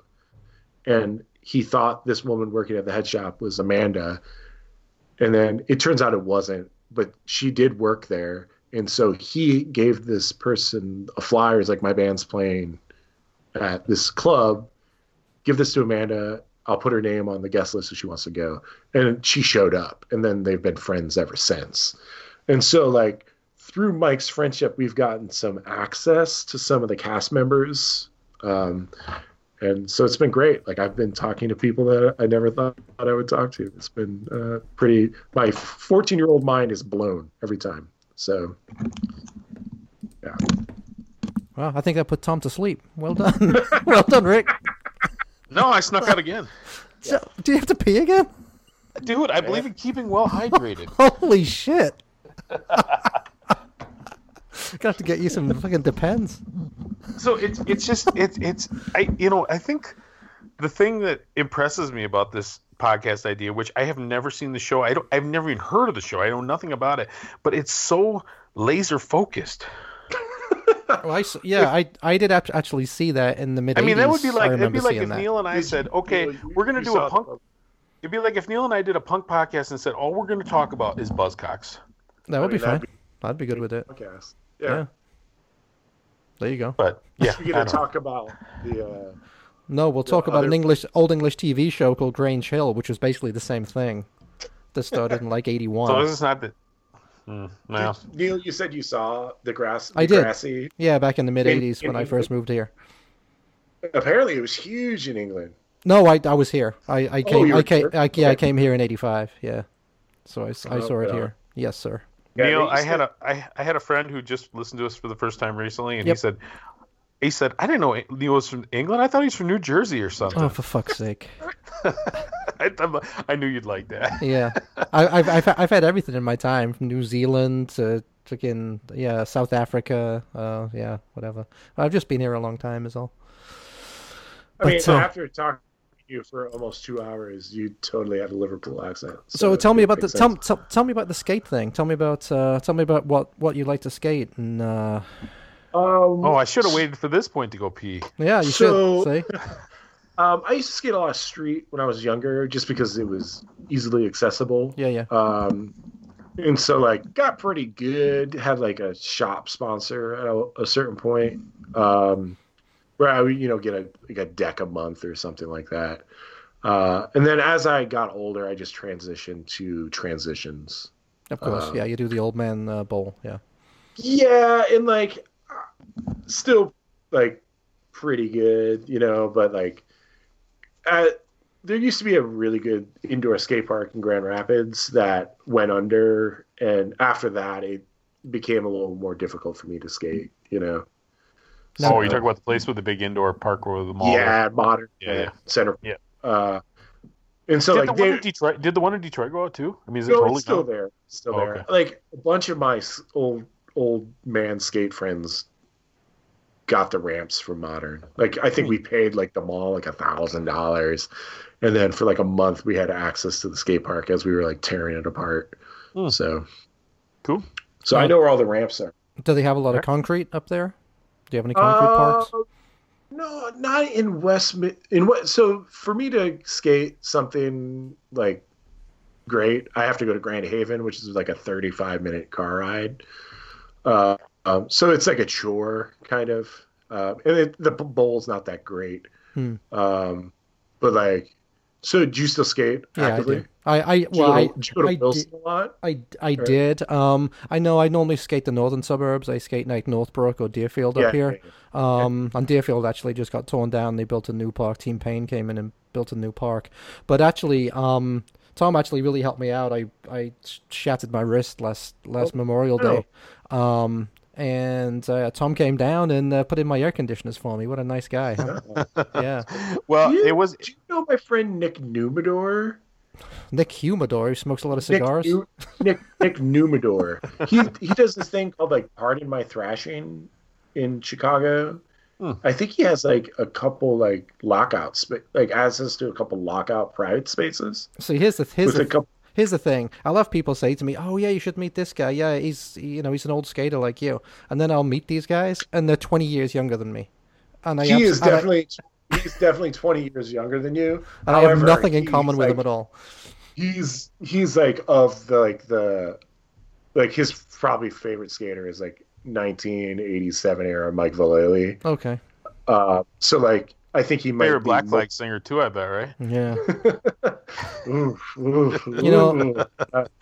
I'm sorry, I got to contribute where I can here. I'm pretty much out in the cold on this conversation. First time I saw Mike.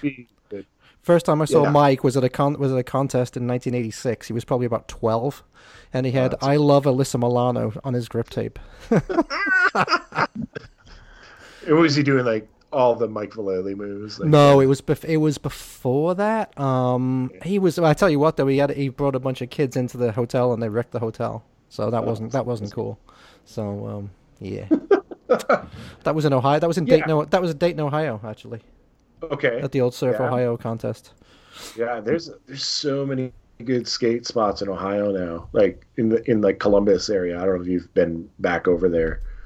Like Grove City Park is amazing. Like, yeah, it's wild. Like I in the past 4 years I've kind of slowed down a little bit, but like for a while going on tour, it was just like, all right, sound check's done. I'm I'm riding my skateboard to a park. Yeah, if it was like my limit was like if it's 4 miles away, I'll go. Wow. You know? Yeah. Did you ever see the site Skate and Annoy or the zine? Yeah, Did you ever hear I know that? skating. Yeah. Okay, well There- that's I me. love- That's me and Randy. Oh, really? Yep. Amazing. You love That's what? awesome. What were you going to I say? That you love? love eBay Watch. That was me. That's you? That's me. Oh my gosh, we Freaking out officially right have a love connection. That's amazing. Like, it's Yeah. so good. That was Like, me.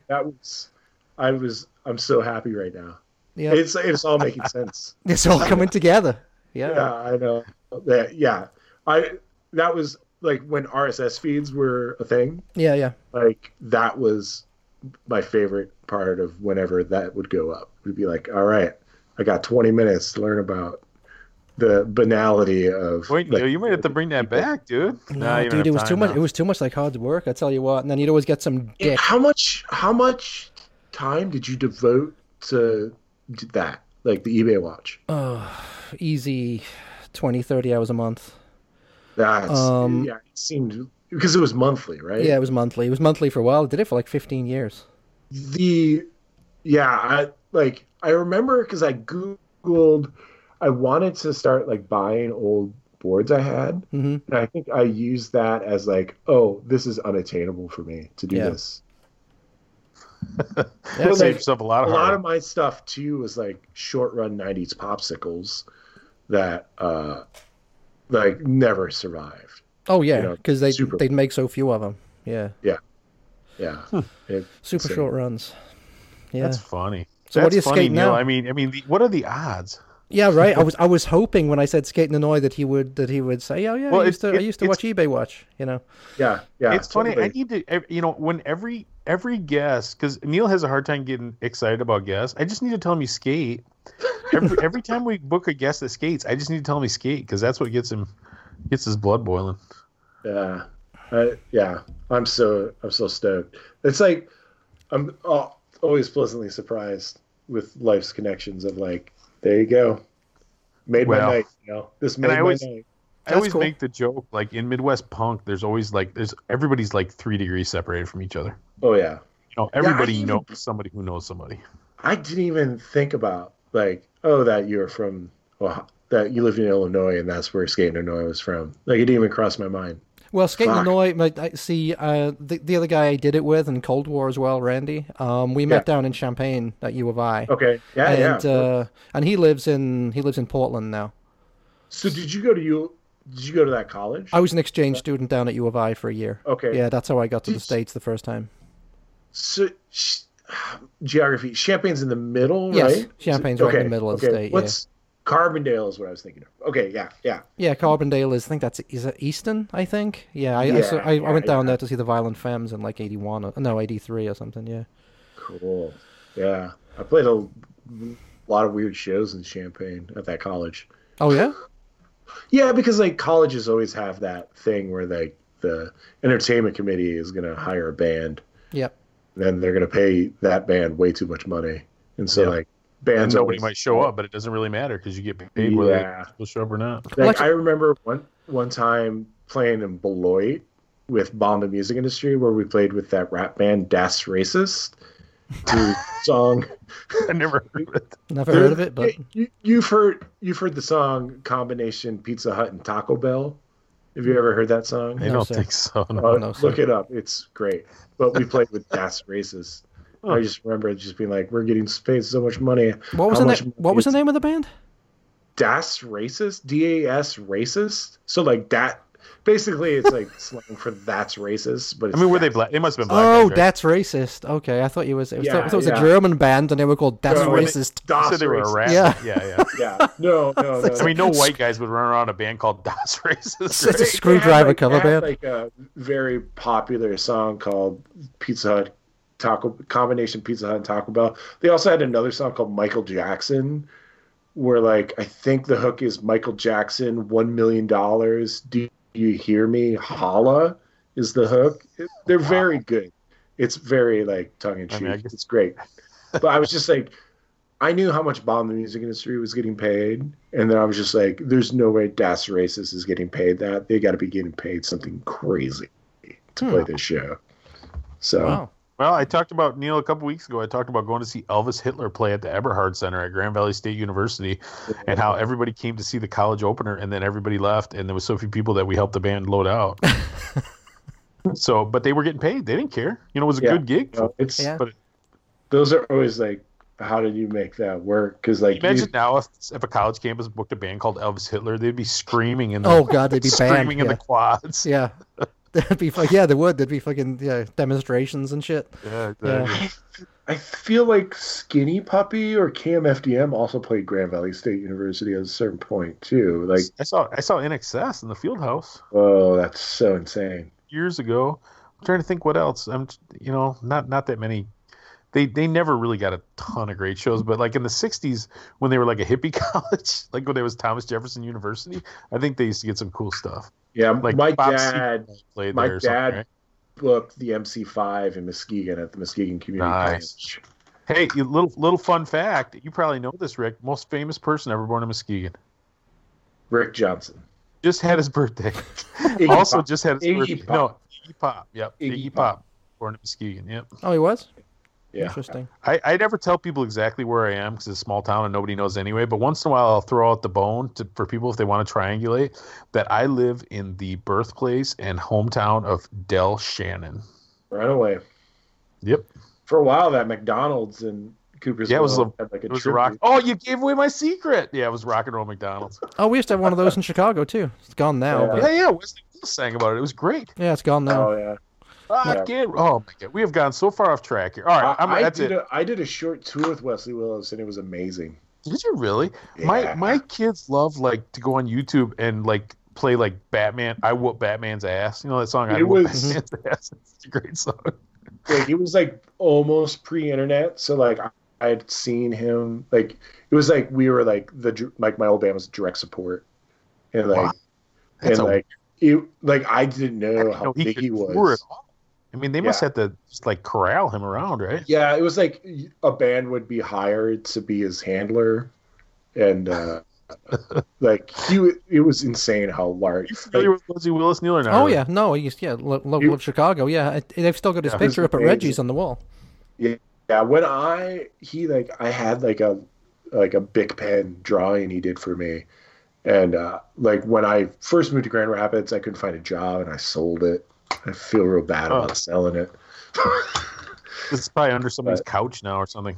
It's probably in some doctor's office. Like his art is super expensive now. Is it? Yeah, Yeah. he's not gonna make any more. Yeah. This is really careened off the tracks, and so our longest episode to this point was what, like 2 hours and 11 minutes. Neil? No, that was the guy. It was the guy from geez, why am I blanking? Oh, Matt from the River. No, it was Todd, wasn't it? Wasn't it Todd Evans from Guar? Oh, wait a minute, Pat Evans from Guar. You've forgotten Anyway, that one, haven't you? I was Put that gonna one out of your memory because you it went And so of course, far off the we're never tracks. pushing the limits, the length limits. When we first started doing this, we're like, oh, we want to do an hour. You know, people commute to work; they can let's do it in one trip to work. And at first, people were bitching about how long they were, but now they're like, give us more. We sit home. Yeah, we sit home all day. I Give actually, us more content. I actually do have a real question. So with you being in like a real band as well, I mean, a big band, a well-known band, what your stuff is up on iTunes, on Spotify, and stuff like that. So, I mean, do you actually make any money from being streamed through iTunes or Spotify or whatever, or is it really like pennies a year? there's a lot of inside baseball, and I don't want to really talk about it because, like, with Mustard Plug, I'm a small piece of that puzzle as Gotcha. far as like the back You don't have a lot catalog. of songwriting credits. Well, the way that Mustard Plug works is that everything that I'm involved, every record that I'm in, is split up equally 1/6. Okay.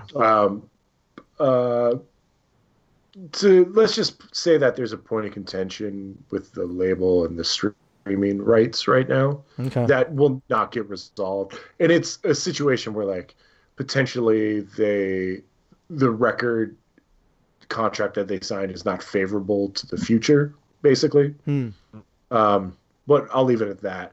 Well, but is the it- fact is matter is that the guys are pretty honest about the fact that the whole, and you're talking about the Hopeless stuff, I assume, Yeah. that they weren't kind of young and naive when they went into that, and it wasn't maybe the best. It wasn't the best deal.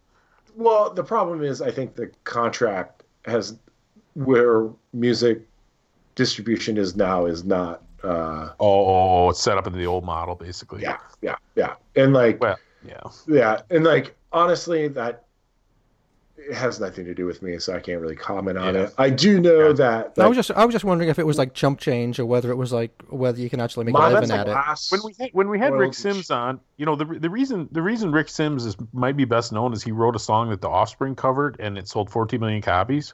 And he gets 6.5 cents a copy, so he He made a gets lot of 6 money. cents a copy. But I wasn't going to ask him exactly dollars and cents. But I say, well, when you get your check, is it go to Applebee's money, or is it car payment money, or is it what? And he said what it was. And Yeah, he he's told made us almost- exactly. made almost $900,000 for writing an album track, not even a hit for the that's Offspring.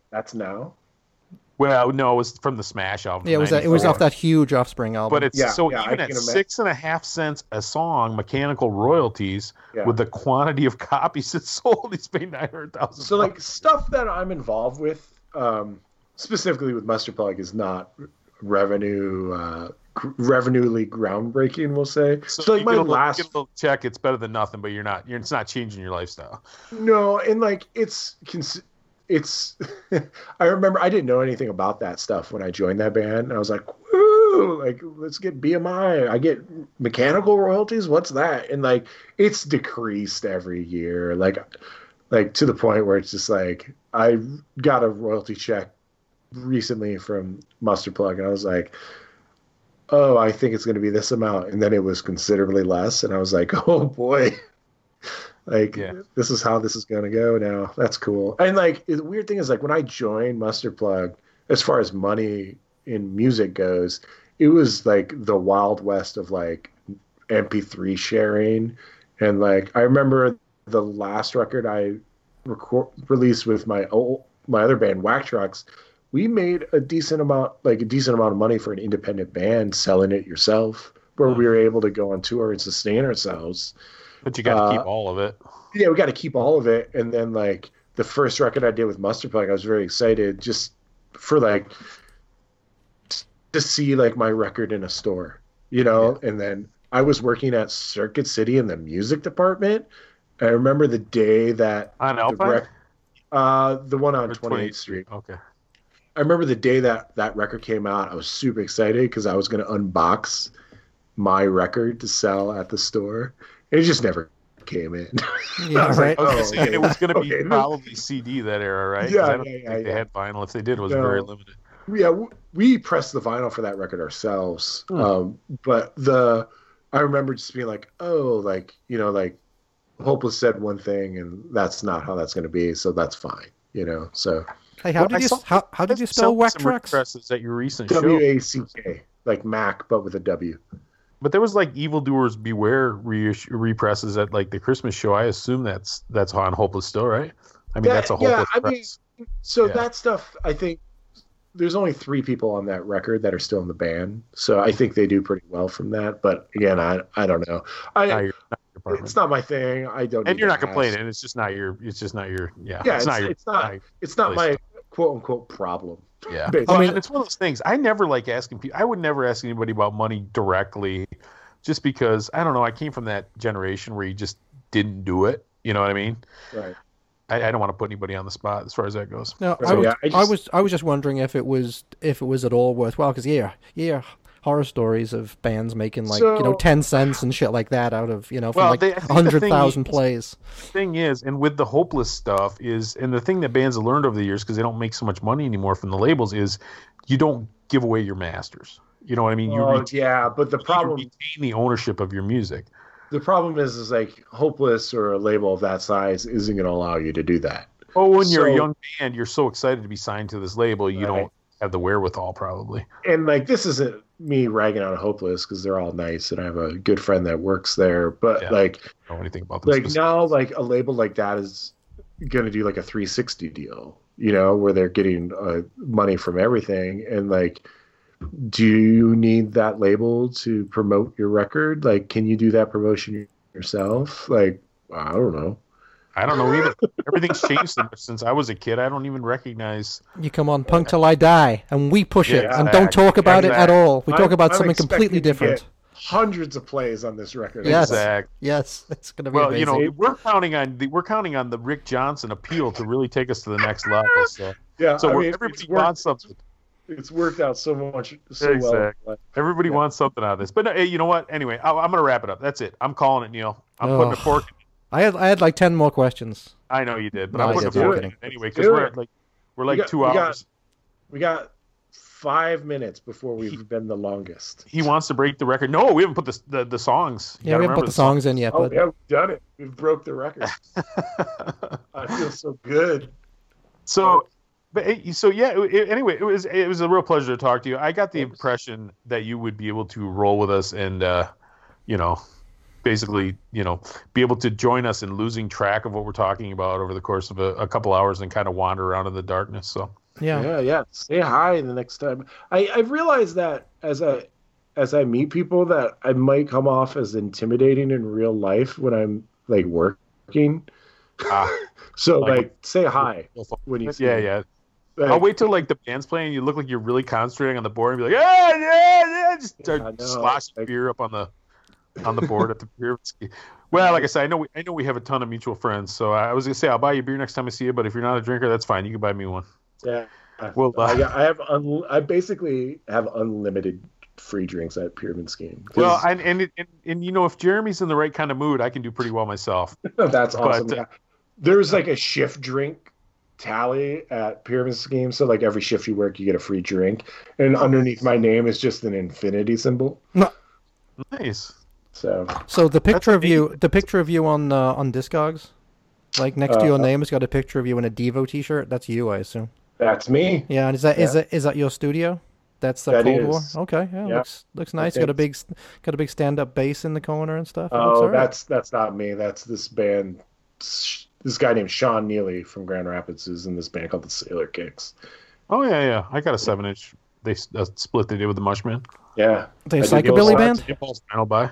No, No, they're kind of ska. like a weird ska hybrid with a ukulele. Oh dear. All right, enough said. Oh come on, open your old mind, Neil. No, I don't want comedy bands. What am I? Well, being no, Tiny it's Tim? Not so Was much it a Tiny comedy Tim? band. But Lippy's used ukulele. There's no comedy there. That ain't Tiny Tim tiptoes through the tulips. Good old Tiny Tim. All right. On that note, On that killed the on podcast. that note, you should play that, Neil. It's just sick. That should be our last song. I am. I'm gonna play Tiptoe Through the Tulips. Yep. You got it. Thanks so much for coming on, Ricky. I had Yep. a good time. I hope you did too, and I hope that somehow this helps to promote your record. We'll see what happens. Yes. Great. Be great. punktillidie77@gmail.com and punktillidie podcast on Facebook. Yep.